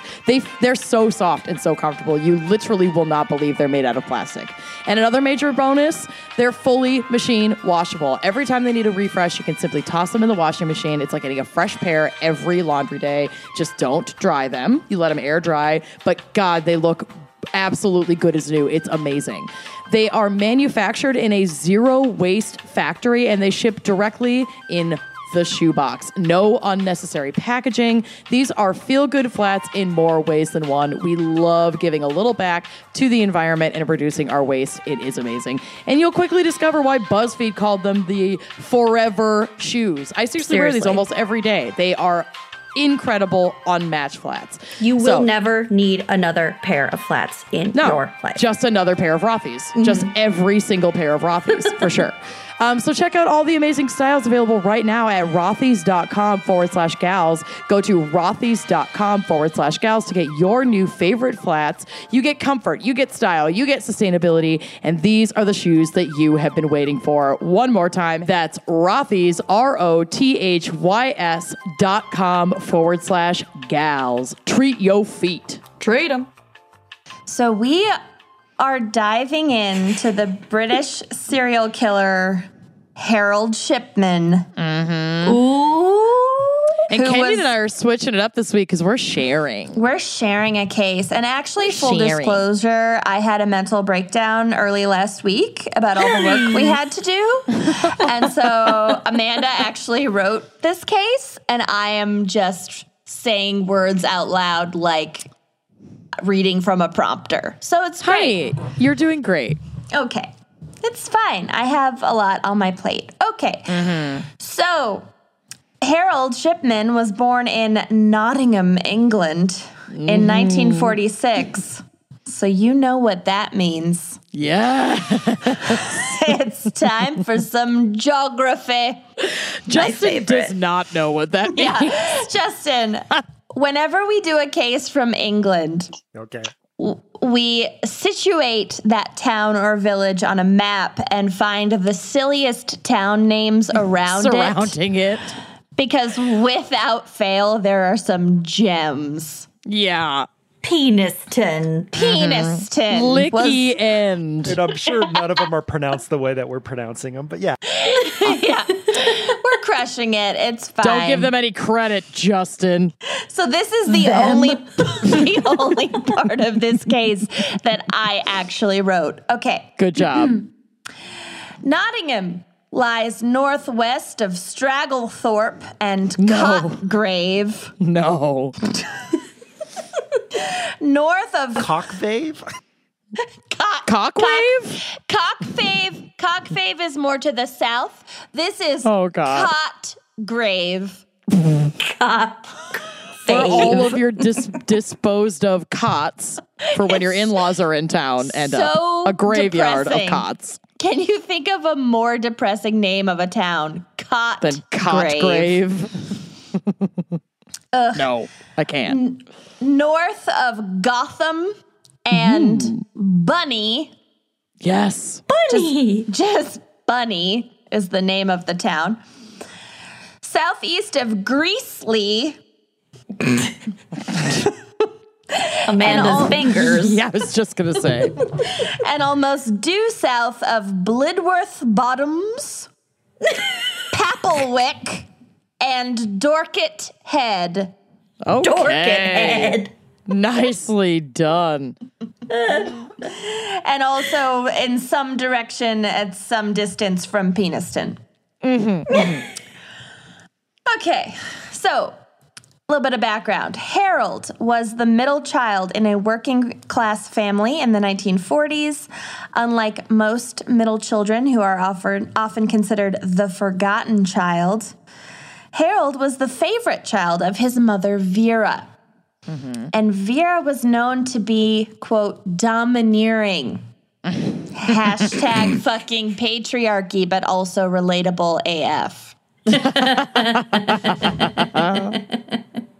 And allegedly gave Harold an inflated ego and sense of superiority from a young age, which affected his social life and relationships, making him the isolated weirdo on the playground, making potions under a tree in the back corner of the school Too lot.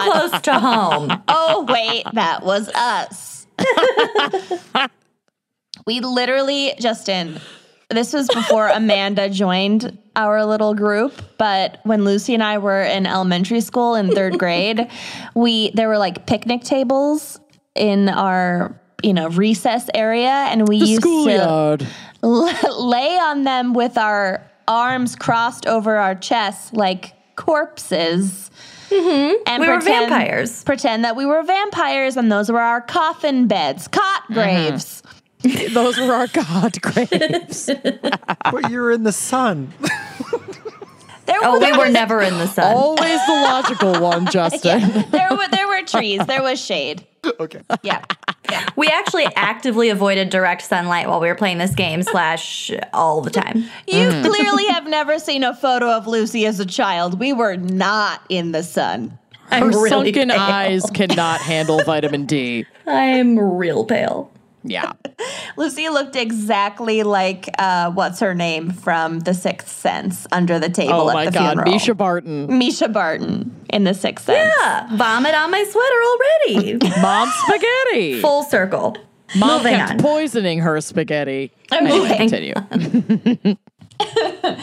So whether you want to blame Vera or not, if you're a misogynist or not, Harold had very few friends and was definitely an oddball. And would have become a podcaster if he had been born in a different era. Or president of the United States. Yeah. When Harold was just a teenager, his beloved mother, Vera, was diagnosed with terminal lung cancer. Harold stepped up to oversee her care at home, even though he was still a teenager, so basically a child himself, and definitely did not have any medical training. But whatever, it's the 50s. Yeah, So- you didn't need it. whatever.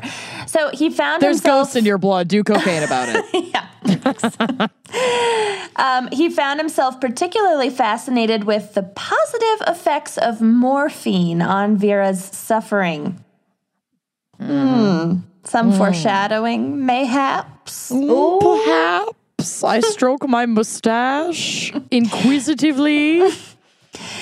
So Vera sadly lost her battle with cancer in June of 1963, leaving 17-year-old Harold completely devastated. But now he was determined to go to medical school and become a doctor in the hopes of relieving others from their suffering. His life's work, shall we say. Relieving those suffering. So...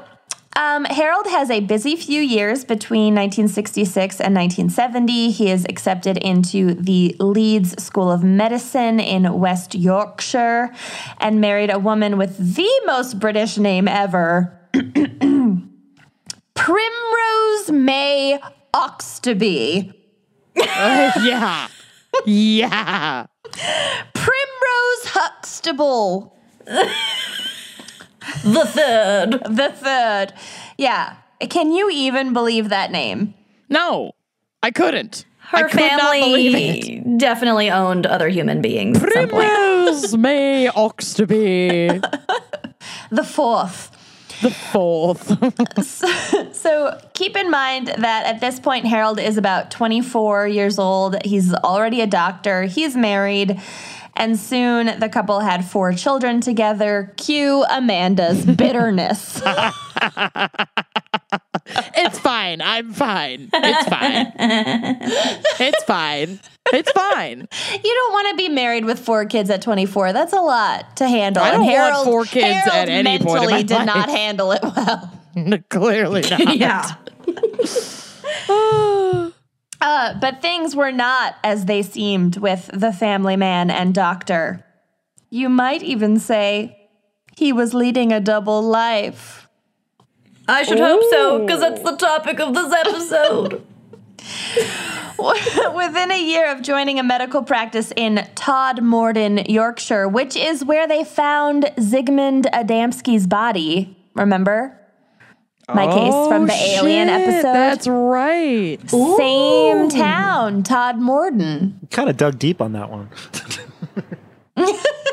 Kenyon's really good at connecting dots. I forget everything anyone says within 30 seconds of you saying it. Yep. So Justin, anyway. when are you doing your case? Amanda has a cognitive disorder. I have acute amnesia. Cotgrave disorder. Cotgrave disorder.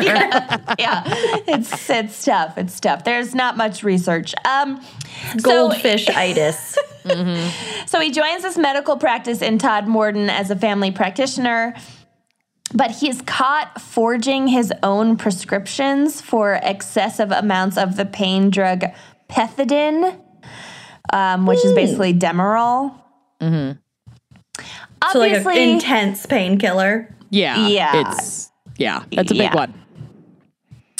Obviously, this is a crime. He was fined about 600 pounds and fired from the hospital. But there were also concerns about his substance use, like cha. And so he checked into a rehab program in New York and spent about 2 years there working on his recovery. So that's good. In 1977, he took a new job as a general practitioner at the Donnybrook Medical Center near Manchester. So, Okay, when I was researching this, I kept reading it as Donkeybrook. It's not Donkeybrook, but just know that I can only see it as Donkeybrook. Amanda has several cognitive disorders. Yeah, and I embrace them all. Donnybrook syndrome. I have Cotgrave Donkeybrook syndrome. It's not very tough. serious. It's really hard when those illnesses compound like that. It's not very serious. Well, Justin's gonna get that when he gets out of his flooded basement. So After the lobotomy, everything was much better. Okay, so Just sitting Harold. with a hair blower, like a hair dryer, just waiting to drop it. If this episode goes on for 10 more minutes. Today we Oh learned my Justin God. would rather electrocute himself than be on our show ever again. Not surprised. Okay, We have an effect on people. just ask Payne Lindsay. So Harold thrived at Donkeybrook, and he was well liked, trusted, and respected by patients and practitioners alike, notably taking strong stances on the improper treatment of folks with mental illness. He was even interviewed as part of a documentary called World in Action, which was a popular investigative journalism show in the UK from the 60s to the late 90s. So 2020. Pretty basically, much. yeah. He sounds like, in this case, like, okay, had a rough patch, but like, who hasn't? And now Right. he's like, getting back on track. And like championing the rights of like mentally ill people in his community. Yeah. Great. Sounds like we should be all for him. Yeah, I wonder if I'll change my mind very soon. That's Right? not how this show works. We never like a twist. I took you guys on an emotional roller coaster with mine. I think it might. You really did. Yeah. I know. If there's Yeah. a lingerie in your case, I'm know. going to be pissed. We're Oh just my gonna God. throw Let's write it one in. in quick. Yeah. Yeah. So Harold held his general practitioner position with the hospital in Donkeybrook for nearly 20 years before deciding to go out on his own and start his own practice in 1993. But much like Donald Trump, the 90s were not good to Harold. And folks started noticing some shady shit. So while he'd been practicing at Donkeybrook, a local undertaker who often handled deceased patients from the hospital had grown increasingly concerned with the number of Harold's patients winding up in his mortuary. Curiouser and curiouser, Dr. Donkeybrook. He also noticed suspicious details that seemed to appear in each patient's folder. They were older patients. They were fully clothed. Thank God. They were Yeah. they were usually sitting up or reclined on a daybed. And instead of taking his concerns to the proper authorities, unfortunately, this undertaker approached Harold himself and was told that this is normal, there's nothing to worry about. And Harold did work with a lot of like geriatric patients. So, borderline.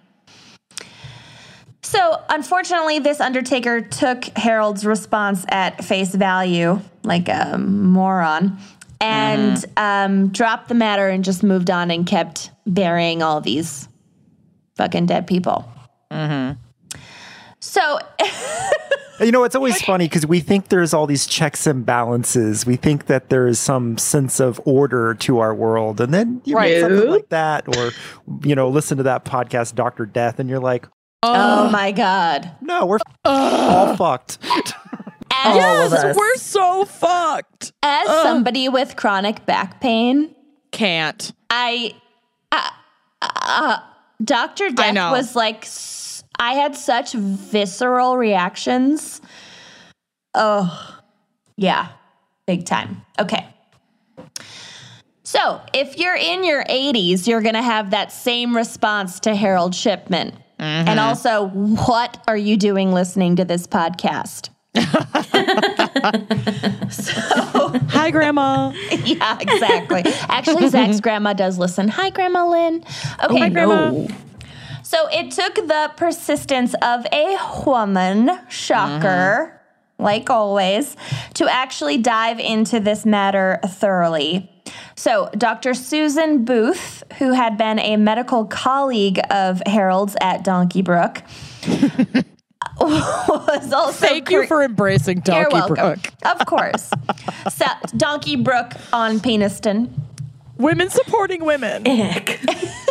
Donkeybrook on Peniston. I hate it. So Dr. Susan Booth was also creeped out by not only the number of deaths under his care, but the uncanny similarities in the deaths themselves. Yeah, noticing a pattern. So Dr. Booth alerted the local authorities as well as the local coroner's office to look closer and get some fucking answers. But shoddy police work and obvious disinterest in looking into the case led to Harold Shipman being cleared. Basically, the police glanced at his medical records and were like, nah, whatever, looks fine, and like didn't involve the General Medical Council, didn't look into his past criminal history even. I mean, cops, they're not, it's like reporting a cyber crime today. That's just not going to go over very well. No. Yeah, they're just like, well, I don't know. Let me know when it gets serious. Right. It's like, oh, how many people died under suspicious circumstances? Oh, they're all over 80? We don't care. Yeah, She had the right to disappear. Oh, I hate that shit. Do they have a history of running away? Probably a runaway. Okay. But persistence on the part of Quain, Dr. Booth, and also another badass woman named Angela Woodruff, who was the daughter of one of Harold's patients who died suspiciously, finally led to a deeper investigation, and what they uncovered is nothing short of bonkers. And I'm going to hand it off to Amanda to finish up this case. This section is called "This Idiot Messed with the Wrong Bitch." Bitches. Well, especially this badass bitch. So let's talk about Angela Woodruff, who is one of the heroes of this case. Her mother, Kathleen Grundy, was one of Harold's patients. Kathleen was found dead in her home on June 24th, 1998. Despite being 81 years old / 81 years young at the time of her death, her passing was still a shock to the family because she was an active and healthy woman without any kind of pre-existing or terminal condition that she was struggling with. She was like crushing your it. grandmother is 102. Yeah, I had a relative who lived to be 107. Yeah, quite frankly, when my grandmother dies, I will be suspicious and call for an investigation, even though she's 102 years old. I will not rest. We want more than one autopsy. Yep, I will put the money in to make sure that shit is thorough. So she was super healthy, and everybody was like, what the fuck? We just saw her. Like, there's no way. This makes no sense. So Harold, as Kathleen's general practitioner, had made a home visit to Kathleen and was the last person to see her alive. The death certificate was signed off on simply by him, that he signed off on, simply listed old age as the cause of death, which is just not accurate. Not even... I don't even think that's legal anymore. That's not even a thing. I don't think it is, but 1998, baby. All right. And so Kathleen's daughter, Angela, who is a goddamn lawyer, was like, I don't know about this. So already suspicious as fuck, Angela receives word that a brand new will had been drafted by her mother quite recently. And let me guess. And she immediately has doubts about its authenticity. Most notably, the will completely excluded Angela and her children. And Angela was Kathleen's only child, and Kathleen was a wealthy widow. So, like, who the fuck else would she have left her money to? Oh, weird. I gotta guess. The will left 386,000 pounds to Harold Shipman. Holy fuck. That's a He was lot a of good money. doctor. He was a really good doctor. That one time he came to see me. To kill me. In a quote that I could only hear in Lucy's voice, Angela stated, "It was badly typed." My mother was a meticulous, tidy person. The whole thing was unbelievable. The whole concept of my mother signing a document, giving everything to her doctor was inconceivable, and it was badly typed. She emphasizes badly typed so many times in this like interview article that I read with her. And I was like, this bitch gets it. She has to look over legal documents every day. She's going to see this will. And if there's like a toe out of place, she's going to notice. Well, and also like, yeah, if her mother's a meticulous person, she's sure as hell not going to let some badly typed document be her last will and testament. Are you kidding? No. So Angela immediately went to the police, who were also suspicious of the badly typed will, and launched a full investigation, starting with exhuming poor Kathleen's body, which is always a tragedy in and of itself. But it's good that they did, because a postmortem revealed that she had died of a morphine overdose. I just want to put it out there that if there are any questions or concerns about my death, exhume me, baby. I Dig do her not up. care. Dig her up. Dig her up. Can we exhume you even if we're pretty confident in how you die? Yeah, Even if we're not that sure, but we just want to do it to like torture your family. I really don't care. Bitch took my favorite necklace. Dig her up. I know she has Burt's Bees down there, and I'm out of chapstick. Oh, Dig her yeah. up. That's true. Oh my God. But Dig her up is our new chant. Dig her up. Medical examiners were able to determine that the morphine was administered within 3 hours of Kathleen's death, which, weird, was exactly within the time frame of Harold's doctor's home visit to her. He's really good at cleaning up his trail. So police went to search Harold's home shortly thereafter, finding medical records, an odd collection of jewelry. Oh, an odd Probably that collection of belongs- trophies from dead women. Yeah, exactly. And an old typewriter, which investigators later determined was used to forge the badly typed will. The medical records they had seized from Harold's house showed an alarming number of elderly patients dying under similar circumstances under his care, many of whom Harold had insisted the families have cremated. Why would, So that if your doctor has an opinion on Right? your funereal choices, like, that's a red flag. Sketchy. Yeah, he's just pressuring them to have them cremated so that they can't dig her up and prove that he did shit. But he...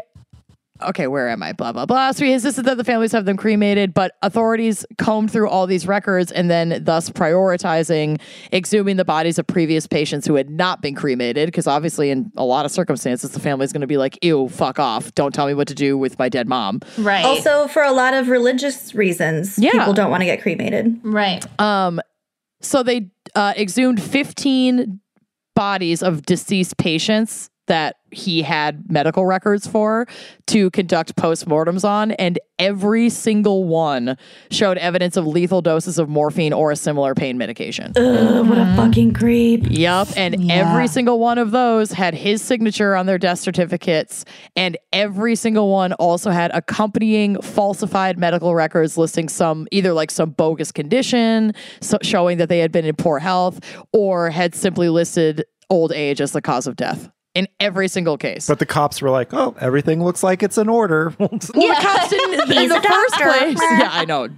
This time around, they were like, okay. The first fucking time around, they didn't give a fuck. And now they're like, this is What year is this?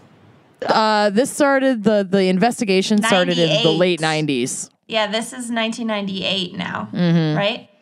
Yep. How old was that typewriter? Great year. Yeah, right? Dude, I had a Gateway 2000 in 1998. I was playing, video games. Like, you don't need to use a typewriter, but whatever. I'm just thinking, if you have a typewriter around, you should be investigated. If it's not as part of like a Pinterest, this is what I want my office to look like situation, then yes, you should be investigated. Inexplicable wedding decor, then yeah. Yeah. One of my crappy exes had a typewriter. I should have fucking known them. Where were you, Justin? Oh Where my were God, you when I know dated you? exactly who you're talking about. Details I pick up on. I think you don't know exactly. I think you do know. Anyway, Harold's victims were all women. Oh. And I didn't know that. Yeah. all of them. Every single one. I covered this freaking case like 2 years ago.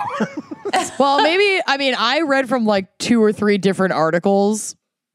It said in a couple of them that they were all women, but it's certainly possible that that's incorrect. He had a lot of victims, but he also had a weird mommy complex. So He did have a weird mommy complex, and he did have a lot of victims, and we about to get to that. Yeah, and I think that maybe all the victims that died could have been females, but he had That's true. male victims that lived.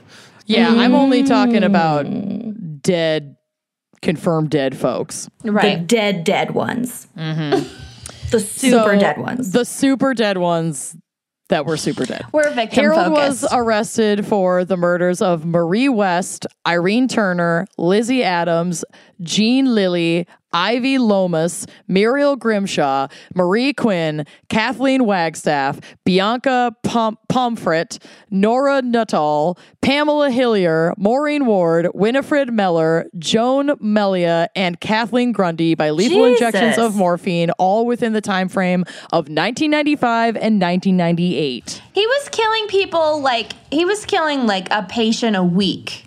Oh, probably more because we're going to get to it. Yeah. Say is you pronouncing all those names. You killed it. Yeah. Aren't you sweet? If you Well, say it things helps. confidently enough, it sounds like you're pronouncing it right when you're Amanda's definitely the not. real murderer here. It helps that they're all also Harry Potter characters, so she's on top of it. Yeah. You just say everyone from Europe is Harry Potter. Yep.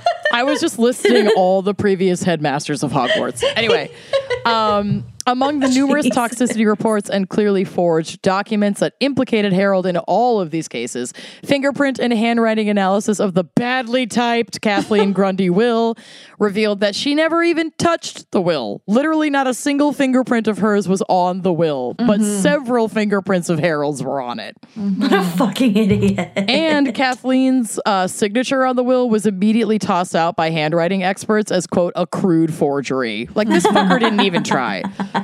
Well, he'd killed so many people in the past getting away with it. Mm-hmm.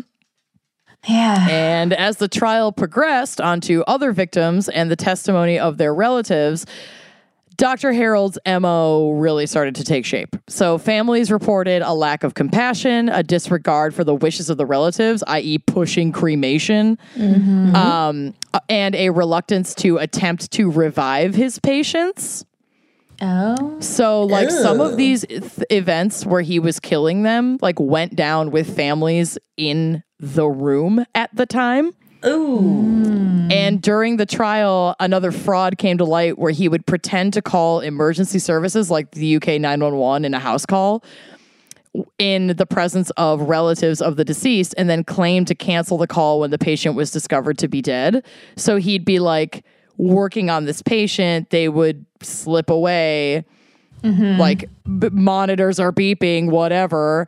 And the family is like, oh my God, what do we do? What do we do? And he like makes fake attempts to even like revive and then pretends to call 911. But then they pulled all the phone records that like coincided with these reports. And there were no calls to 911 made in like the time frames when he was there killing these people. That's he was so faking it. gross. And he's also making house calls, so he doesn't have any other like pesky, competent nurses and doctors to like get in his way. Absolutely. So this guy's a fucking creep. Within 6 days of the end of his trial, he was found guilty of 15 counts of first-degree murder. I think the Brits call that murder one. The And next one best count- drama on Acorn TV. Murder one. From the BBC. From the makers of the Great British Bake Off.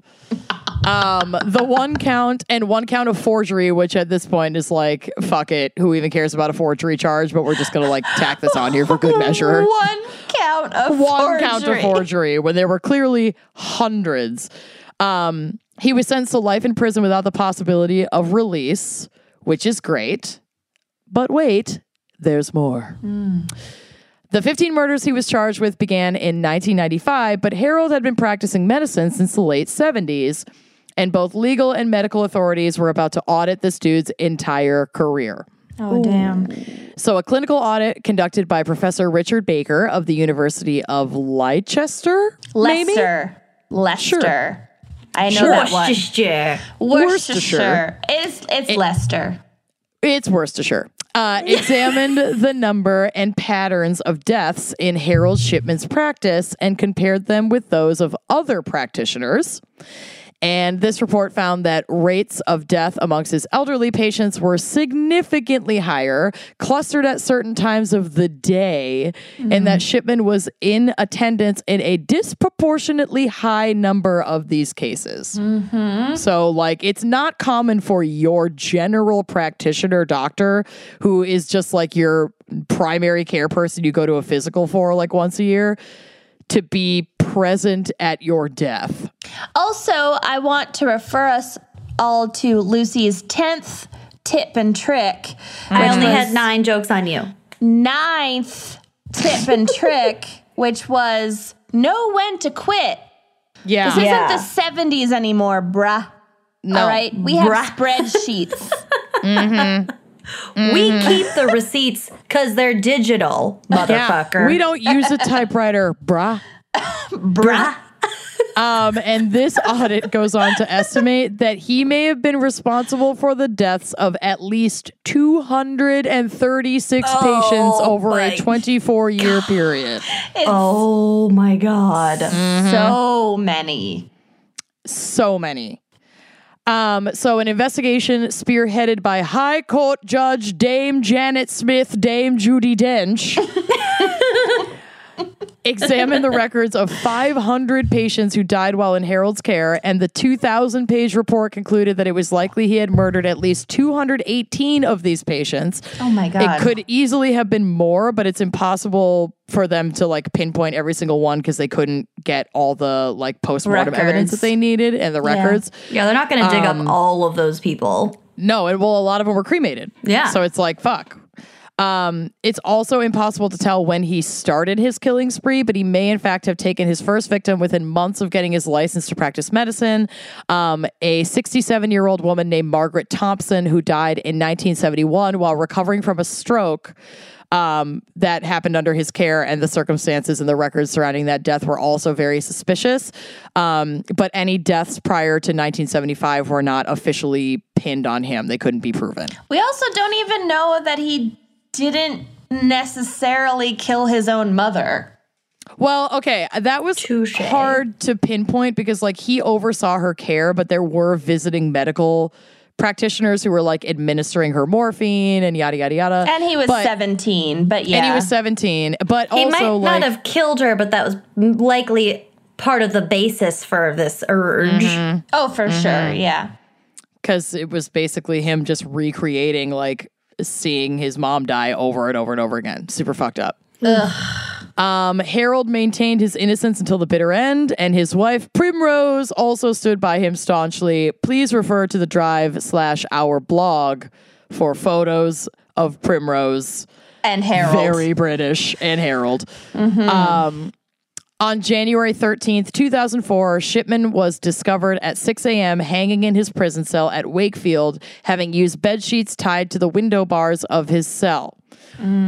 Too good. Now, Too good for him. I know, right? Yeah. They were not a high enough thread count. Some UK tabloids said that Harold and Primrose had plotted his death together so that Primrose could collect a £100,000 payout in addition to a £10,000 yearly payout on top of that. And I love to speculate wildly, but I didn't find much else to like legitimately corroborate that to be reality. Do you have thoughts on that, Justin? I don't think they were in cahoots. I don't really either. Yeah. I mean, there's so many family members of serial killers that have no clue. Right. You know, like the daughter of Dennis Rader, the BTK. Yeah. I mean, it's they're really good at lying to their families. And when this is your father, this is your family member. I mean, sorry, but you're in denial. You can't. Yeah, Totally. absolutely. Can't see that clearly. I'm with you. I'm with you on that. I'm a little bit surprised that an insurance company, that there isn't some kind of clause where it's like, if you go to prison for murder, your life insurance policy is canceled. I was thinking that too, but like they've been paying premiums. And there are different there are different policies you can take out that will cover things like suicide and other strange accidental deaths. But then your premiums are going to be really different on policies like that. And I don't know how European life insurance payouts or companies work. Right. So I'm not sure, but who even knows? Yeah. Anyway, that. There was one detail I think I remember from this case. He had misdiagnosed or intentionally misdiagnosed a patient. I thought it was a guy with cancer and actually put him on chemotherapy. And he didn't even have cancer? No. Yeah. And then he overprescribed the guy morphine and heroin just to skim off the top and keep the prescriptions for himself. Oh, yeah. That was another thing, too, that I didn't include. But like after these people would die, he would be going back to their homes to like, quote unquote, collect the leftover medication so that it could be like disposed of properly by like a doctor. In his veins. Yeah. Yeah. So they also, when they went into his house, they seized like all these partially consumed opioids, essentially. Yeah, I've never heard of a doctor doing that. Yes, No. you are supposed to dispose of old medications in some way that's not just the trash can. I've never done it that way, but Divvying I don't them think up that's like among a family service members. that's not a service that your doctor provides. When my dad Selling died, them my on your mom and I were college like, campus. yeah, not even. When my dad died, my mom and I were like, all right, who needs muscle relaxants most? Okay, check. You get those. I was like, I'll take the antibiotics. I get a lot of UTIs. I'll take those. At that point, you're like the pharmacist. You got your credit card out and you're like divvying out the pills. Yeah. Ugh, cannibalizing my dead father's medicine cabinet so hard. She's not joking. I'm not. He had so much insulin that he didn't use. You know how fucking expensive that shit is? Yeah. I raided the entire fridge. I had insulin for like 6 months because of that guy. God bless you, bless Dad. him. Obviously, I'd rather have him be alive and me to like pay for my insulin, but like if there's gonna be a bonus that comes from death, if you have to find a silver lining, I fucking found it.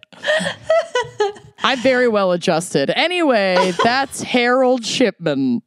Bravo, ladies. Nice. Brava. Well, all the Oh, thanks goes to Amanda. I just read it out loud. But yes, You thank killed you it. so much. Justin, thank you for coming on the show. This has been the apex of my life. Delightful, truly. Thank So you for sorry letting you us. had to sit in an actual puddle in your dark Yeah. basement this whole time. Yeah, It's good. I have towels around me. great. Oh my God. Well, you go get safely to dry land. Yeah, change your socks. Yeah. This was so great. Thank you so much. I'm so happy. Yes, And thank we're- you, Justin. So super duper special thanks to our special guest, Justin from Gen Y Podcast. Check him out if you haven't already. Thank you again, Justin. And thank you to Historical AF Pod. I mean, I got no pun for that. That podcast just sounds awesome, and I want to listen to it. And they're giving us $5 a month, so come on now. It is straight up my alley, personally. Thank you to Isaac Belcher. Blech. That was supposed to be a belch, Nailed not like it. a vomit thing. And Isaac would like to shout out his fiance, Travis Grimm. Oh, so nice. Couple of Grimm Belchers over here. I love it. Couple Love it. goals. Thank you as well to Kayla, Kala, if you like pina coladas. Thank you for your $5 a month donation. Thank you to Ryan Gilliam. Gilliam, hardly know him. Gilliam us that $5 a month. Thank you Nailing so it. much. Nailing it. And to you, Jessica Torres, I want to go on Torres with you, and we are on Torres, but you're not here, Jessica Torres, and that makes me sad. $5 a month. Thank you. You're buying us a lot of mozzarella sticks on the road, baby. Side of marinara. Thank you to Sarah Lafleur for your $5 a month. You're just the most beautiful flower, Sarah Lafleur. Okay. Katrina Romero is also giving $5 a month and would like to shout out her daughter, Kasali, Casali Romero, thank you for Nailed the it. pronunciation guide. How lovely that you are shouting out your kiddo. I wonder which one was the gateway gal. I wonder if it was Casali or Katrina. It was definitely Katrina Casali. Romero. Well, either way, we're glad to have you and we love you. Thank you. Thank you. Thank you to Rachel Smith. Rachel Smith. Rachel Smith. You've blown us to smithereens. There it is. With your generous spirit. Thank you, Rachel. And Carlin Hill raising their donation from $2 to $5 a month. This is the hill I will die on. Yes. Thank you so much for your donation. Love those increases. Looking at you, Erica, the dirndl maker. OMFG, yas. Erica made us those custom dirndls that we wore to CrimeCon in 2018. Kenyon and I were just reminiscing yesterday about the day we made her get on the gondola in her dirndl, and she was so tired and so jet lagged and so hungover, and her dead eyes were so prevalent. so dead. It was amazing. The dirndl really made that moment. And I will say I've worn my dirndl on several occasions since then. So thank you for that as well, Erica, the dirndl maker. They're not just for Oktoberfest. And not. Aaron Regan is kicking off our $10 a month tier. You are going to be getting a fucking patriarchy flexible wine glass in the mail. Thank you, Aaron. You are regal, and we appreciate you. Yes, we do. We also appreciate Jennifer Watson. What's out? You're coming in hot with your $10 a month. Yeah, you are. Thank you so much, Jennifer. As is Sophie H. What the H-E double hockey stick, Sophie H. Thank you for your $10 a month donation, Sophie H. Thank you also, Ginger Hartman. You sweet, sweet Ginger Snap. You got a heart. You got a huge heart, man. Yeah, nice. Thank you. And thank you, Rachel McDonald. Ba-da-ba-ba-ba, we're loving you. Ooh. I've been waiting. I've been waiting. Thank you to Michelle Hiscock.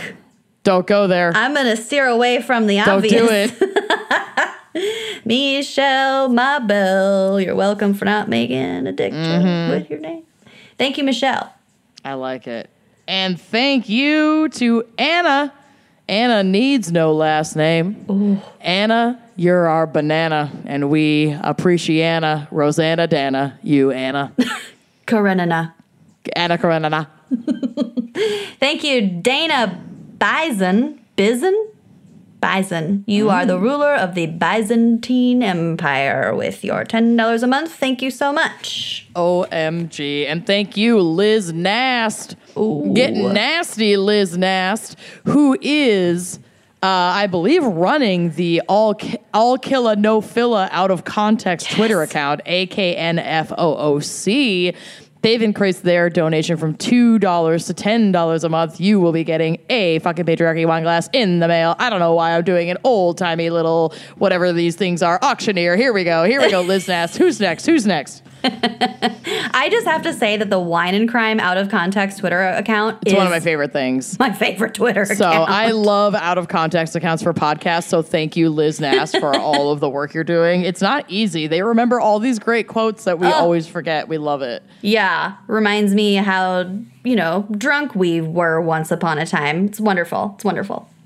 Thank you to Lynn Van Hoos, who increased their pledge from $5 to $10 a month. You'll be getting a wine glass for that increase. And kicking off our trash Quen tier is Kelly Clark. Kelly Clarkson, since you've been gone, we've been missing your face. I don't know. I'm so tired. $15 a month. Thank you so much. You're going to get a fucking patriarchy wine glass and some dusty, dusty trash. Trash. So will Michelle Wong.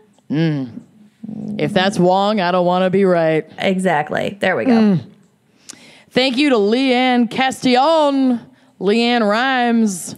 Ooh. Thank you for your $15 a month donation. You're casting on a spell on us. Duct tape. All right. Thank you to Logan Jones with their $25 a month. Thank you so much to you, Logan Jones. You'll be able to pick a topic and or wine and or case. Yes, our sweet queen. Logan. Isn't that like a Wolverine movie? Totally. Yes. Totally. I don't have anything else to say. I don't know about anything else to say. I don't know about Wolverines. Samesies. Kevin Clawitter. Whoa. Don't claw at me, Kevin Clawitter. We just wanted to accept your $25 a month donation. You do get to pick a case and or crime and or topic and or wine, assuming we can get it. And we can't wait to hear what you have to say. Yes. Oh my Ditto God. for me. Yes. Oh my God. Michael Scott. Oh my you God. missed Michael Gary Scott. 100% of the shots you don't take. Bit of an oaky afterbirth. She's crowning. Oh. Okay. Oh my God. Incredible. I can't. There's too many Michael It's so Scott good. jokes. Send us your topic idea. We love you. Thank you, Lauren Rainey. I ran so far away, Lauren Rainey, just to get to your donation. The rands and spans stay manly in the plan. On the plans. That was We got so there. stupid. So Laura Vukelic. Nailed it. You increased. You did increase your They pledge. increased their donation. Laura. Whoa, big leap. Big Is it leap. Laura or Laura? Lara Whatever. Croft, Tomb Raider.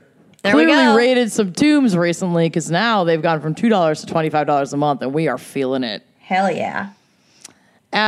Cody Hinkle just fed up with the Trash Queen tier, got their trash. Now they want to pick a case and or topic and or why. So they've increased from $15 a month to $25 a month. Thank you, Cody.